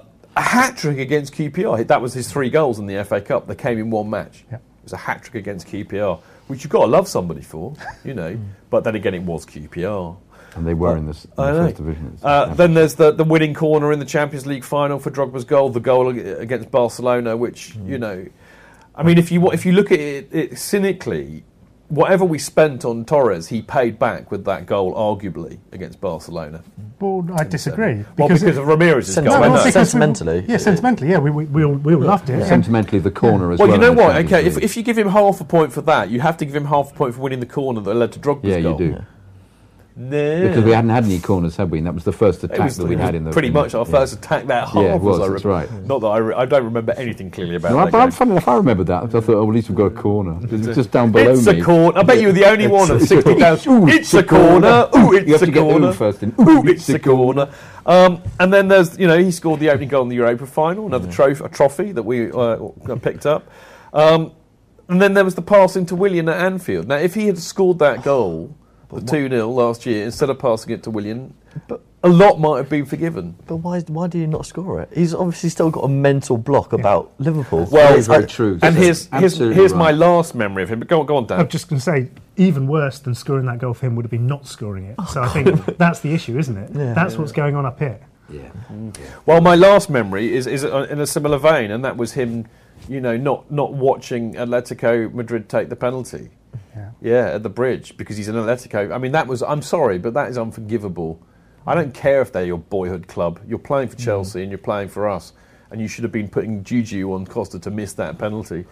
But also his comments after the Champions League final as well, that he wasn't happy and everything. It's a very sad state of affairs. It could have all been so very, very different, and it's very, very sad that it isn't. Benches, I mean, it'd be interesting to hear what you say about all of that, and what are your abiding memories of Fernando Torres' time at Chelsea? I think you guys have summed it up. I mean, when we signed him, I was so excited. We thought we'd got potentially a top-class striker. A lot of false dawns with him. We thought he was going to hit form, but I think, massive disappointment. No other words to describe it, just massive disappointment. But you guys have said, very eloquently, what most Chelsea fans think. We gave him a lot of love, a lot of patience, and it just didn't work out. And as they say to a judge says to a jury, and is that the decision of you all? Yeah. And what is your verdict? Get the black. Oh no! I'm glad I'm never up in a court before you lot. Blimey. Anyway, fair enough. I'll tell you what, just as a final note on Fernando Torres, in spite of everything that happened, good and bad, I personally, wish him well. I really do. Yeah. As I said, it's awful to see somebody go through the yips so publicly in front of such a mass audience. It's very interesting to see how he does. I hope he does well. I really do. It's best for us. It's best for him that he's not here, and I wish him well. I think it's very symptomatic of a new corporate era that's been worked out for Chelsea. That he's disappeared, and we hope that will never happen again. Well, that kind of marquee signing. So I think he should do well in Italy though, because of course it's a slower game. Yes, exactly. Yeah. So I'm sure he'll score goals. I hope so. No, I wish him well, and in all honesty, thanks for the great memories, because there were some great memories, and I thank him for that. Now look, very quickly, because we've only got about 2 or 3 minutes, but I just want to have a quick chat about the Champions League. And this is where it really counts, Seb. And you, because you'll be at all of them, aren't you? All three, boy. Dan has a separate. He's going into a separate enterprise for Dan's kind of like Lonely Planet guide to away matches in Europe. You should do, man. Because a number of people who tweet you saying, Dan, where's everybody going for a beer? Dan, where's the best place to stay? You should do it. You should have, Dan Levine's Lonely Planet guide to Europe. I'll scout out Irish bars in Maribor. Well, I was going to say, here's the thing. Because I don't care who we're playing, because basically it's irrelevant until you get to the knockout stages. What the group stages of the Champions League is all about are getting the tickets at home for loyalty points, and also, is it a good trip? That's what matters. Now, Schalke again, good trip, Seb. I'm not going, but it should be good. But it is a good trip. Yeah, You've been there before? Well, we can drive. Yeah, I've been to Schalke. It's near Gelsenkirchen. It's in Gelsenkirchen. Which is basically the Croydon of Germany, isn't it? It's not that exciting. Not quite as exotic. But nevertheless, it's a good trip, right? There's lots of good places around there. Yeah. Everybody I know has been out to Schalke's. Hang on, but it's Germany. Go to Dusseldorf, go to Cologne, it's brilliant. Stay out of Gelsenkirchen. All right, okay. Sporting Lisbon, excellent trip. Excellent. Sun, sea, Portuguesers. One of my favourite cities in the world. Yeah. Brilliant. You've been there before, yeah? Been there several times. For a game? You've been there for a game before? Yeah, I think lots of people going by Faro, a bit on the beach and stuff, and then travel up. Not by Rui Ferraro. Is he back on the bench now? Yeah. He's looking resplendent with his long boof on here. So definitely Sporting Lisbon, cracking trip. He gesticulates well. He does. That's what his job is. He's a gesticulator. Yeah. Now, last trip is Maribor. Now, new trip. Slovenia, isn't it? Is it Slovenia? I've never been to Slovenia. It's a new one for me, so fantastic. Where is it in Slovenia? It's the Maribor. second city in Slovenia. It's quite central. It's not on the coast like Ljubljana is. Is it Bratislava? Slovakia. Slovakia. Blimey. So where's Slovakia? I've got it all The wrong. former Yugoslavia. Oh, right. Okay. So is it near Serbia, Croatia? Ljubljana is the capital. Ljubljana. So even I got the I thought pronunciation. you did language. Yeah, and you're a linguist. You're a linguist. Ljubljana. Lovely stuff. So that's a new trip. So you must be going to that one. No, but I've started work. Responsibilities of adulthood, mate. What yeah, you I gonna know. But apparently it's a student town as well, so Is it? all the young people will, I think, will enjoy it. All the young people. None of us here. Then. Yeah, well, old men might. Yeah. I know a lot of old men who love a trip to Eastern Europe. Yeah. Yeah, the culture. The less said about that, the better. Yeah. Because the lager, obviously. So, you know. What do you think? So you're obviously going to Maribor. I am, yeah. And you must be looking forward to it. Really, yeah, because it's somewhere new. It's brilliant. For me, it's a very, very good draw because of the three sides, we've got one that's very easy to get to in Schalke. We've got one that's in a brilliant world-class city in Lisbon. And we've got one that's completely new in Slovenia. And it's a winnable group. Great. We've got to go there because I've run over time, but I can't wait. I mean, it is the most fun of the Champions League until it gets serious. So well done. Anybody going, have a great time. I wish I was. Now, after the break, we will be back to talk Chelsea chatter stats and a little bit of a news roundup. We'll see you in a sec.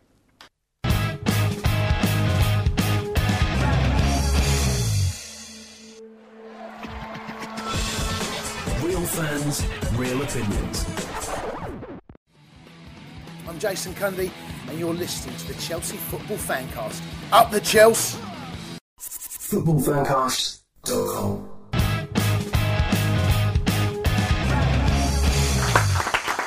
Hello, welcome back. This is the Chelsea Football Fancast, and I am the host and the judge and the General Obersturmführer Gruppen, whatever. Yeah. It's a chitocracy, remember?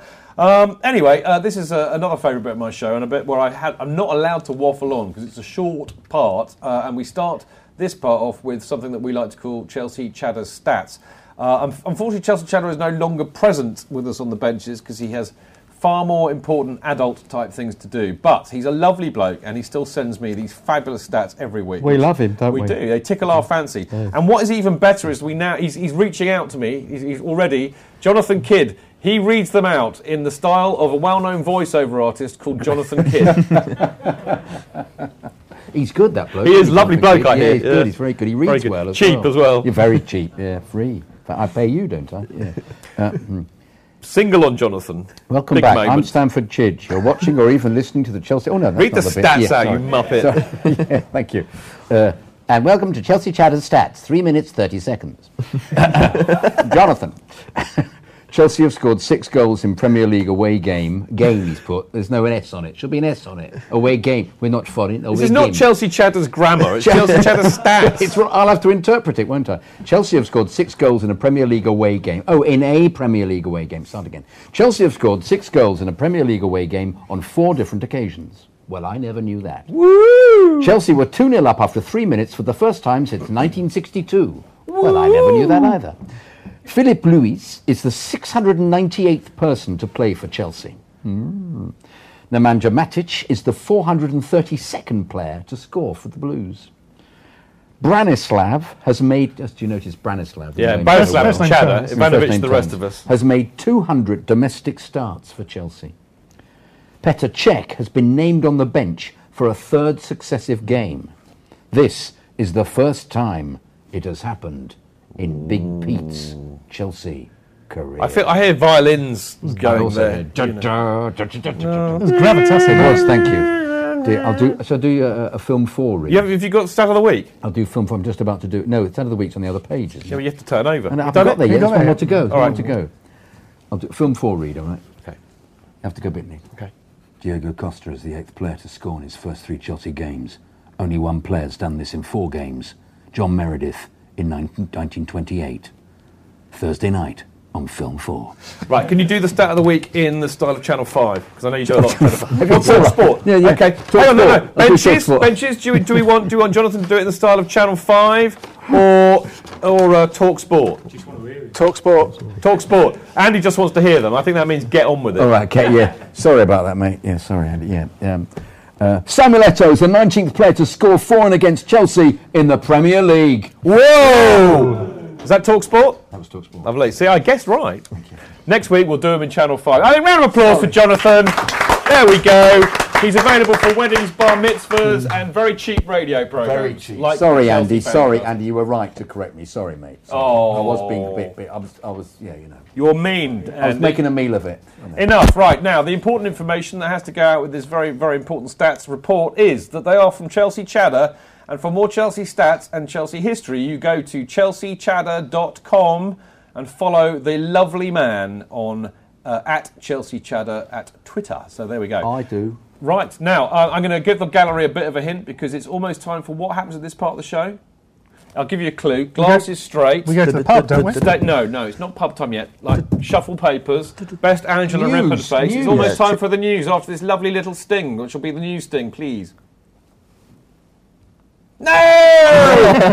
Every time you do it, I'm going to go Olay. You know I am. Yes!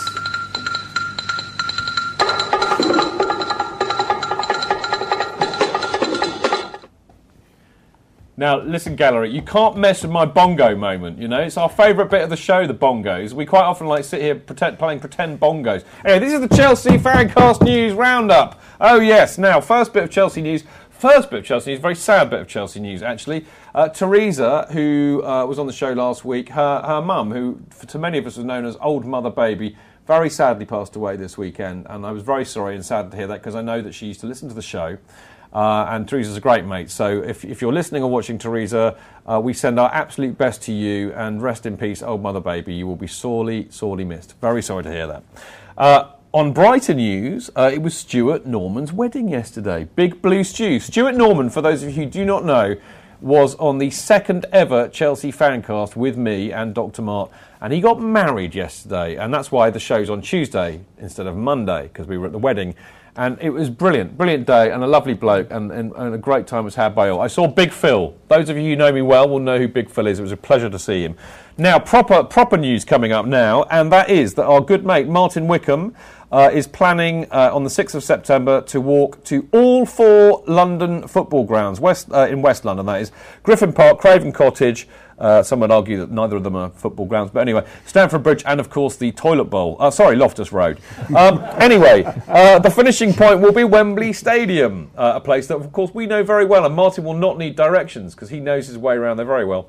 Now, the total distance covered will be approximately 15 miles, and the reason they're doing this is to raise money for the PKD Charity UK, and to commemorate a friend of theirs called Tom Scanlon, who passed away at the age of 26 last March, with a horrible disease called polycystic kidney disease, which is a genetic disease that affects about 70,000 adults and children in the UK, and of course about 12 million people worldwide. Now, a contributing factor to his sudden and untimely death was PKD, and it was a very sad thing, I remember it well. Now, Tom didn't know that he had PKD, and the screening of his family members in the aftermath of his passing has revealed that his young son also carries the condition. So Martin's organised this kind of sponsored walk to help raise some money. And all you have to do is support Martin because he's a lovely bloke. The donations can be sent to him through the following website, which is justgiving.com/WLU. And you just have to, if you want to text some money to him, it's easy. You text WLUW99 to 70070. So there, get on it, people. Worthwhile cause. Now, I can give you a cause now that is completely not worthwhile. Seb is going to laugh his whatevers off when he hears what I'm about to say next. Chidge has set up a fantasy football mini league. Ooh. Yes, I know you can't believe it, it's true. But it's at the Fantasy Football have basically done this. Not Fantasy Football, sorry, Football Fancast have basically done this. And the website's freefantasyfootball.footballfancast.com. Now, my team, of course, is Celery FC. And I'm now laying down the challenge to you inferior lot out there who don't know how to do this properly to come and beat me. Now, we have a mini league called Chelsea Fancast, and if you think you can do better than me as a manager, I will be amazed if you can't, frankly, because I'm rubbish. But have a go. All you have to do is, as I said, go to that website, which is freefantasyfootball.footballfancast.com, and you can register to play on there. That's what you do. Go to register to play, then pick your team and use the mini league admin option to join my mini league. The details of which are, the league name is Chelsea Fancast League, and the password is, you'll love this, Fannies 1905. Very Chelsea Fancast. So the league name is, there you go, league name is Chelsea Fancast League, and the password is Fannies 1905. Simple and free, fantastic prizes to win, and also the chance to absolutely rinse me over a season at fantasy football, which there are people who are yet to be discovered in the Amazon rainforest who could do that with their eyes closed. So come on and do it. Right, now, last up, oh yeah, this is quite exciting too. On Saturday, we kind of had the start of our new live blog. What used to be the chat room on the Chelsea Fancast website has now turned into a live blog, and it's on the You're On CFFC page. Now, all you have to do on a match day is go on there, really, and post stuff. It's kind of like Facebook or Twitter, but better. And if you hate Facebook and Twitter, then you just have to go to chelseafancast.com/your-on CFFC. That's all you have to do. It's very simple. You can do it listening or watching this programme, actually. You can have a chat with each other on there, if it's on a match day, or 24/7. It is open all the time. Right, that is it. No more news. It's gone until next time. Right, we've got to go, unfortunately, very sadly. We've got 3 minutes to say goodbye, which is never, ever, ever long enough. But I'm going to start us off by saying that that is, in fact, all we have got time for on this very show this week. Now, we are off for a break, very much down to the fact that they're playing some pointless England internationals that nobody cares about, as evidenced by 30,000 people buying tickets for Wembley. I think it's on Wednesday, tomorrow even. Who cares? Not us, that's for sure. Anyway, thanks to them, we're not here next week, but we will be back after the Chelsea versus Swansea match, and I do believe we will be back on a Monday, but I will keep you posted on that. Now, during the week, you can email chelseafancast@gmail.com if you want to ask me anything, like how many goals did Diego Costa score, that kind of thing. And, of course, you can follow the show on Chelsea Fancast on Twitter, all very simple. Get it on iTunes, get it on Sound... what did I call it the other week? SoundCloud. It's actually SoundCloud. iTunes, SoundCloud, the website. It's easy to get this blooming programme. Get on it, people. Simple. Right, we got to go, but it's been brilliant to see you, Seb. Fantastic to see you, mate. Thanks for having me. And happy birthday for tomorrow. Thanks, Judge. Great to see you, Dan Levine. It's a pleasure. Dan Levine's I think so, definitely. Dan Levine, the only man who gets rationed on the Chelsea Fancast, and it's him that does the rationing, not me. He said, "No, Chidge, I can only come on once a month, Chidge. I'm a busy man." I heard you on Thought Sport the other day, by the way. You were up early. You're on H&J. You got an afternoon H&J. I nearly fell out of my seat with jealousy, with being impressed. It was fantastic. Great to see you, mate, as always. Mr. Kidd. Mr. Kidd. I just think we don't have to say anything about Jonathan. We just have to give him the clap. What a legend. I love him. Benches, you are great too. I love you. Thank you so much. Bravo, Benches.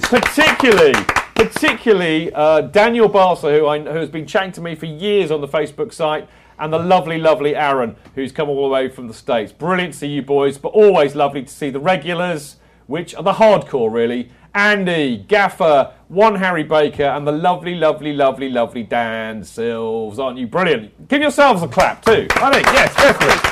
Brilliant stuff. Right.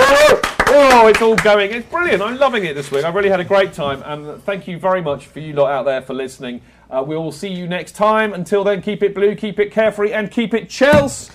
Up the Chelsea! We'll see you next week. Time, whatever. Off you go. Run titles. We've done enough. We're going home.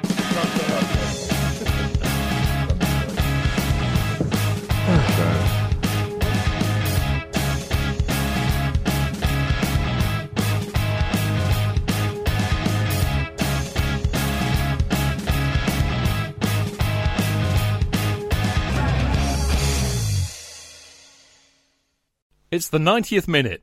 All your mates around. You've got your McNuggets share boxes ready to go. Your mates already got booked for double dipping, and you steal the last nugget, snatching all 3 points. Perfect. Order McDelivery now on the McDonald's app. You in? At participating restaurants, 18 plus, serving times, delivery fee and terms apply. See mcdonalds.com. Hi, I'm Daniel, founder of Pretty Litter. Cats and cat owners deserve better than any old-fashioned litter. That's why I teamed up with scientists and veterinarians to create Pretty Litter. Its innovative crystal formula has superior odor control and weighs up to 80% less than clay litter. Pretty Litter even monitors health by changing colors to help detect early signs of potential illness. It's the world's smartest kitty litter. Go to prettylitter.com and use code ACAST for 20% off your first order and a free cat toy. Terms and conditions apply. See site for details.